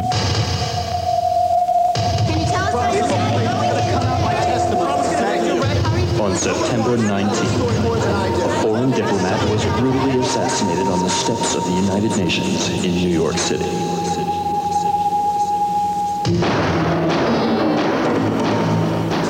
Frank White, professional soldier, Vietnam vet, and CIA operative, is fighting the toughest battle of his life. He's on trial for the assassination of a Central American diplomat on the steps of the UN. This looked like it was trying to be. I was like, I don't fucking heard this movie. I looked it up. I pulled that synopsis from somewhere. Yeah. Yeah. Looked like it was maybe had some good bits, but mostly boring. Yeah, it looked like direct-to-video action. Yeah. An appropriate age to have seen The Hidden. It's but I just I like it's body horror, but I didn't get. Why was it Is it just because of the time it was made? It's sex and violence. Yeah, where was the sex? There's boobs. There's some boobs in it, and there's implied sex as well. Yeah, naked boob. I might have missed that bit. All the other strippers. Yes, no. Oh, sorry, I was focused on what's her name, Brenda. Yeah. Yeah. The comedy would have led me to have this as a younger audience, but again, I didn't catch it. Maybe I was in a funk or a mood or something. I don't think the comedy in this is for a younger audience. It's subtle. It is subtle. It really is. It's banter between like cops and stuff, but it's not Brooklyn Nine-Nine or something banter between cops. I think maybe a more mature audience would appreciate this. Again, I feel like there's some good action. I think mid-teens. 15, I feel 16. bad because I didn't give it the time that you reckon it deserves. But again, I still feel the way that I need about it. And I would say a 16, 17 is fine. I was probably about 7 when I saw this movie. Yeah, nice. I reckon that's fine. But like, how do you appreciate those slower moments at 7? Well, I didn't. I appreciate them now. Like, sure. As I said, it's a movie that I definitely saw when I was a kid because of the imagery. Like the stripper was in my head and the dog was in my head, right? Yeah. Those things stuck in my head from when I was a kid. Yeah. And then it's a movie that I rediscovered as an adult. Sure, I can when get I was that. like, oh yeah, that movie, The Hidden. That movie was like, I remember pieces of that. I'll check it out again and then be like, oh yeah, cool. Yeah. I get that. Would you watch this movie again if you're in free will? I feel like I need to, but I don't want to. You should watch it in HD. Okay. Yeah. Okay.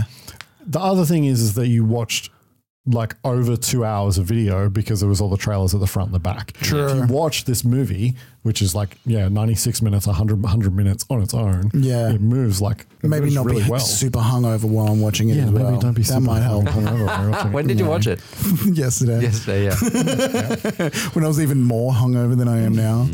A rating for this movie, the way that we rate movies, is on a 5-star scale, with 1 being I hated this movie, 2 being I did not like this movie, 2.5 being I liked parts of this movie, it was fine, 3 being I like this movie, 4 being I love this movie, and 5 being this is one of my favorite movies of all time.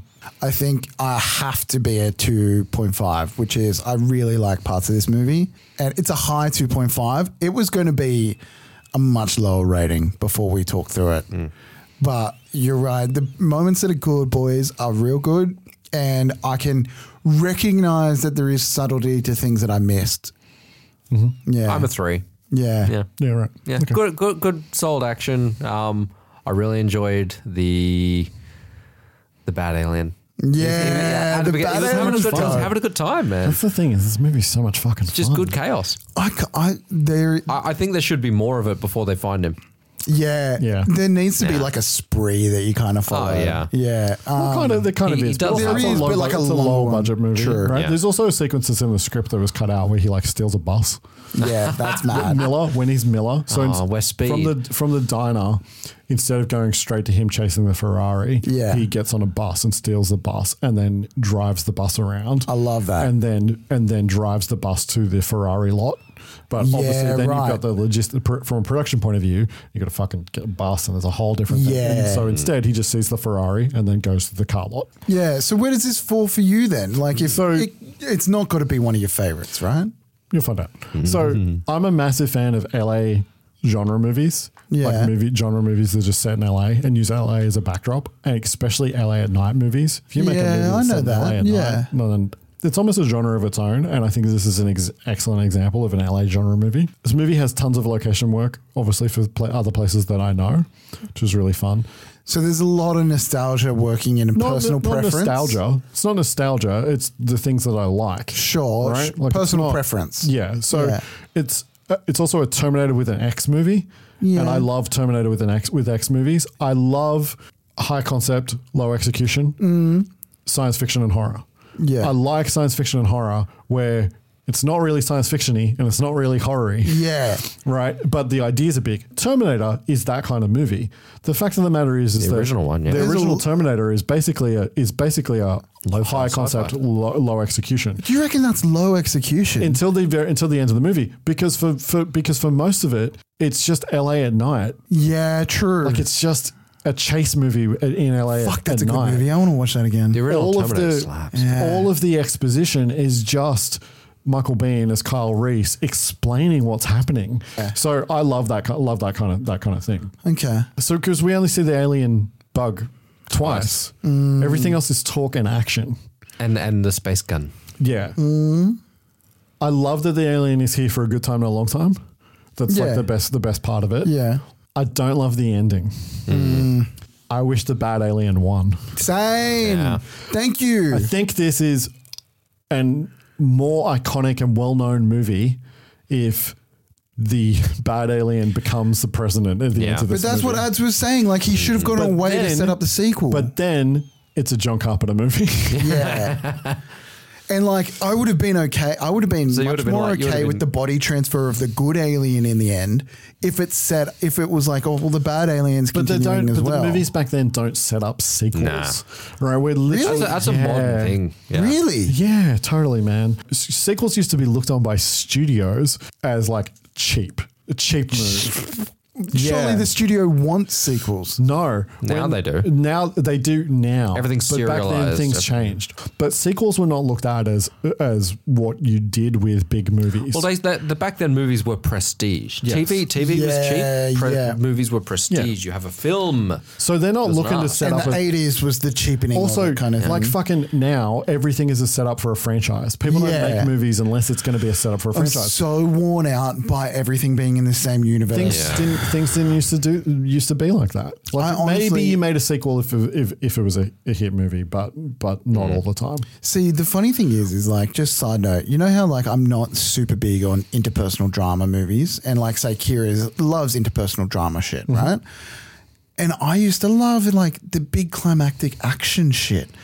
But now I'm fucking parroting where you used to say it's all fucking superheroes, and I have so much fatigue from that now. Which I don't understand why then when a movie like this, which is fast and dirty and full of good fun action. But you know I love these kinds of movies. It's just this one I didn't click with. Yeah. Okay, yeah. You like anyway. I'd like to know what happens after a second watching. Yeah. He's not going to watch it again. I won't. Fuck that. No. You're an idiot. I was fatigued by this one. I'm sorry. Yeah. 4 stars. 4 stars. 4 stars. I love this movie. I kind of saw that coming. Yeah. It's not one of my favorite movies of all time, but I love this movie. Yeah. It's probably a low 4, right? Yeah. It's closer to a 3.5, but I love enough of it that I love it. Yeah. Yeah, sure. Yeah, I think it's a really good time. Next episode.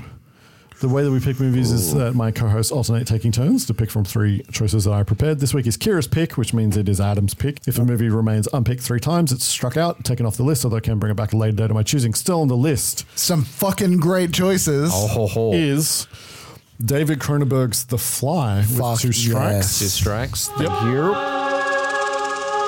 I think you're making a mistake. I think you really want to talk to me. Sorry, I have 3 other interviews to do before this party's over. Yeah, but they're not working on something that'll change the world as we know it. They say they are. Yeah, but they're lying. There is a limit, even to the imagination. Human teleportation, molecular decimation, breakdown, and reformation is inherently purging. Where our greatest creations meet our deepest fears. Something went wrong, Seth. When you went through, something went wrong. You are about to go beyond that limit.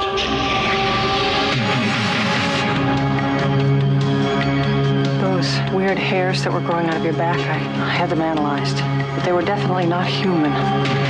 If you saw how scared and angry and desperate he is. I'm sure Typhoid Mary was a very nice person, too, when you saw her socially.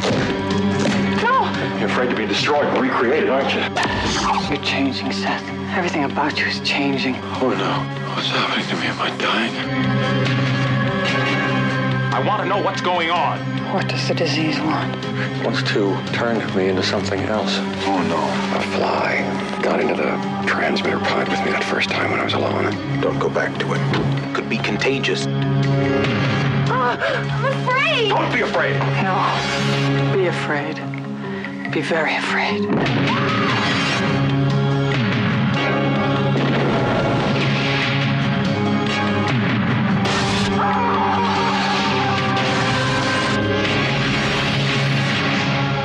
Help me. Please, help me.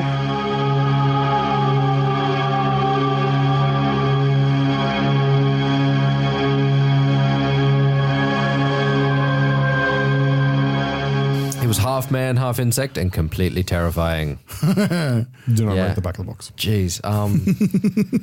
Goldblum is young in this, and I love the big perm hair, man. Oh, yeah. Big hair. Sergeant Kabuki Man, NYPD. Oh, my God. With one strike. His name is Sergeant Harry Griswold.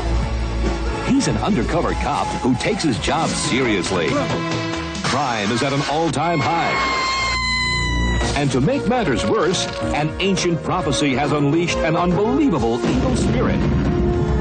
And Griswold is caught in the middle of the crossfire. Strange things begin happening all around him, and even stranger things begin happening to him. Regrettable twist of fate has chosen you as a recipient of amazing supermortal powers. He is crazy. He is confused. And he is turning Japanese. Can't believe this. I'm eating smelly dead fish, and I'm loving it. But raw fish is chopped liver compared to the wild adventure that is about to take over Griswold's life. He becomes Sergeant Kabuki Man, NYPD. Only a beautiful, tender woman, Lotus, can carefully teach Harry the subtle nuances of the Kabuki way. He is Sergeant Kabuki Man, NYPD. Who are you? I'm Kabuki Man. Thank you, Sergeant Kabuki Man. A Lloyd Kaufman, Michael Hurt production. Move over, Batman. Make way, Superman. The greatest superhero of all has arrived. Fucking speaking of psychedelics. Yep. Looks like a crazy man in a kabuki mask with a cigar, carrying a gun and a badge. Yeah. Mm-hmm. Is this Yellowface? No. Is the actor Asian? No. But he's a white man. Oh, but he's not doing Yellowface. He's Kabuki. He's doing theater face. He becomes Kabuki Man. Okay. He gets powers. Okay. Yeah. It's like when Is it so it's okay when they get powers? It's like if Spider-Man was bit by a Japanese spider. So are we going to have another Spider-Man movie here in the multiverse? I hope this man is bitten by a Japanese spider. And then new on the list, and this one comes with a little bit of sadness, but the Julian Sands, who's an actor that I really, really love in lots of things, he had gone missing while hiking in California quite a few months ago and was presumed dead, and now we know that he did in fact pass away. Do I know hiking. this actor at all? Not necessarily, but not super big. I know him from movies when I was a kid, right? Sure. So, and we have had one of his movies on the list before, and it got rejected. Okay. So I am bringing back not that movie. I'm bringing back its sequel. I am bringing back its sequel. I'm doing the sequel. Yeah. I don't know what's wrong with me. I'm sequeling. We're going to watch the second one, not the first one, if it gets picked. Warlock the Armageddon. Oh, hectic. All the signs are now in place. Warlock is here. The son of Satan has returned to fulfill his destiny. What dost thou command? There are 5 stones like the one she wears. You must possess them all. He has 6 days to seek out the stones of power. Who the hell are you? I'm interested in this stone. It's not for sale. I never said anything about buying. And hold destruction. Picasso. Definitely Picasso. In the palm of his hand.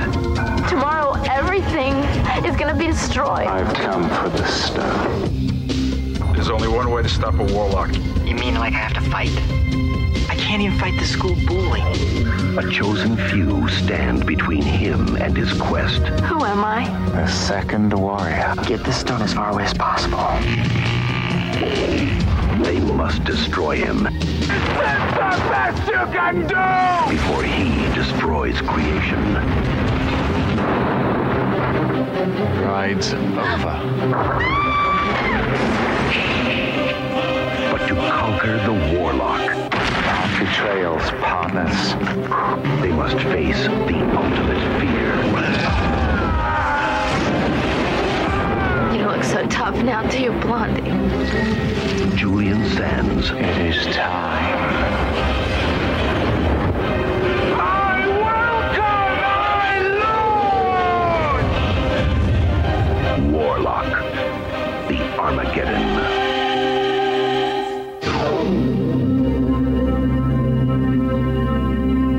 Yes, I remember this. Yes. So, and on the back, they ask the question, have you seen the original Super NES thriller? This is the one that you... Oh, they this want you is to watch another the Terminator Warlock, yeah. X one, isn't it? It is. Uh-huh. Well, the first movie is. Uh-huh. The second movie is something completely different. Right, okay. Julian Sands, the son of Satan, has returned. Warlock the Armageddon. One hell of a good time, devilish wit, and great special effects. We cannot go wrong, but stay with the plan. Stay with the plan. Also, there is a sticker on the front of the box that's advertising City Slickers 2, The Legend of Curly's Gold. So it places it. Nice purple box. We never normally get it. Oh, it's a white box, but anyway. Purple art, yeah. Whilst I love leaving the listeners in suspense, the You know what you're doing? The plan has to be followed. Yes! Fuckers. We're picking the fly. Yes! Yeah, I didn't think I was going to move you guys off that. So Nah, I yeah. mean, like, the plan needs to stay in place because we can't miss any of these beats. This is the thing. You need to know that we're rigid in our plan, kid. Sure.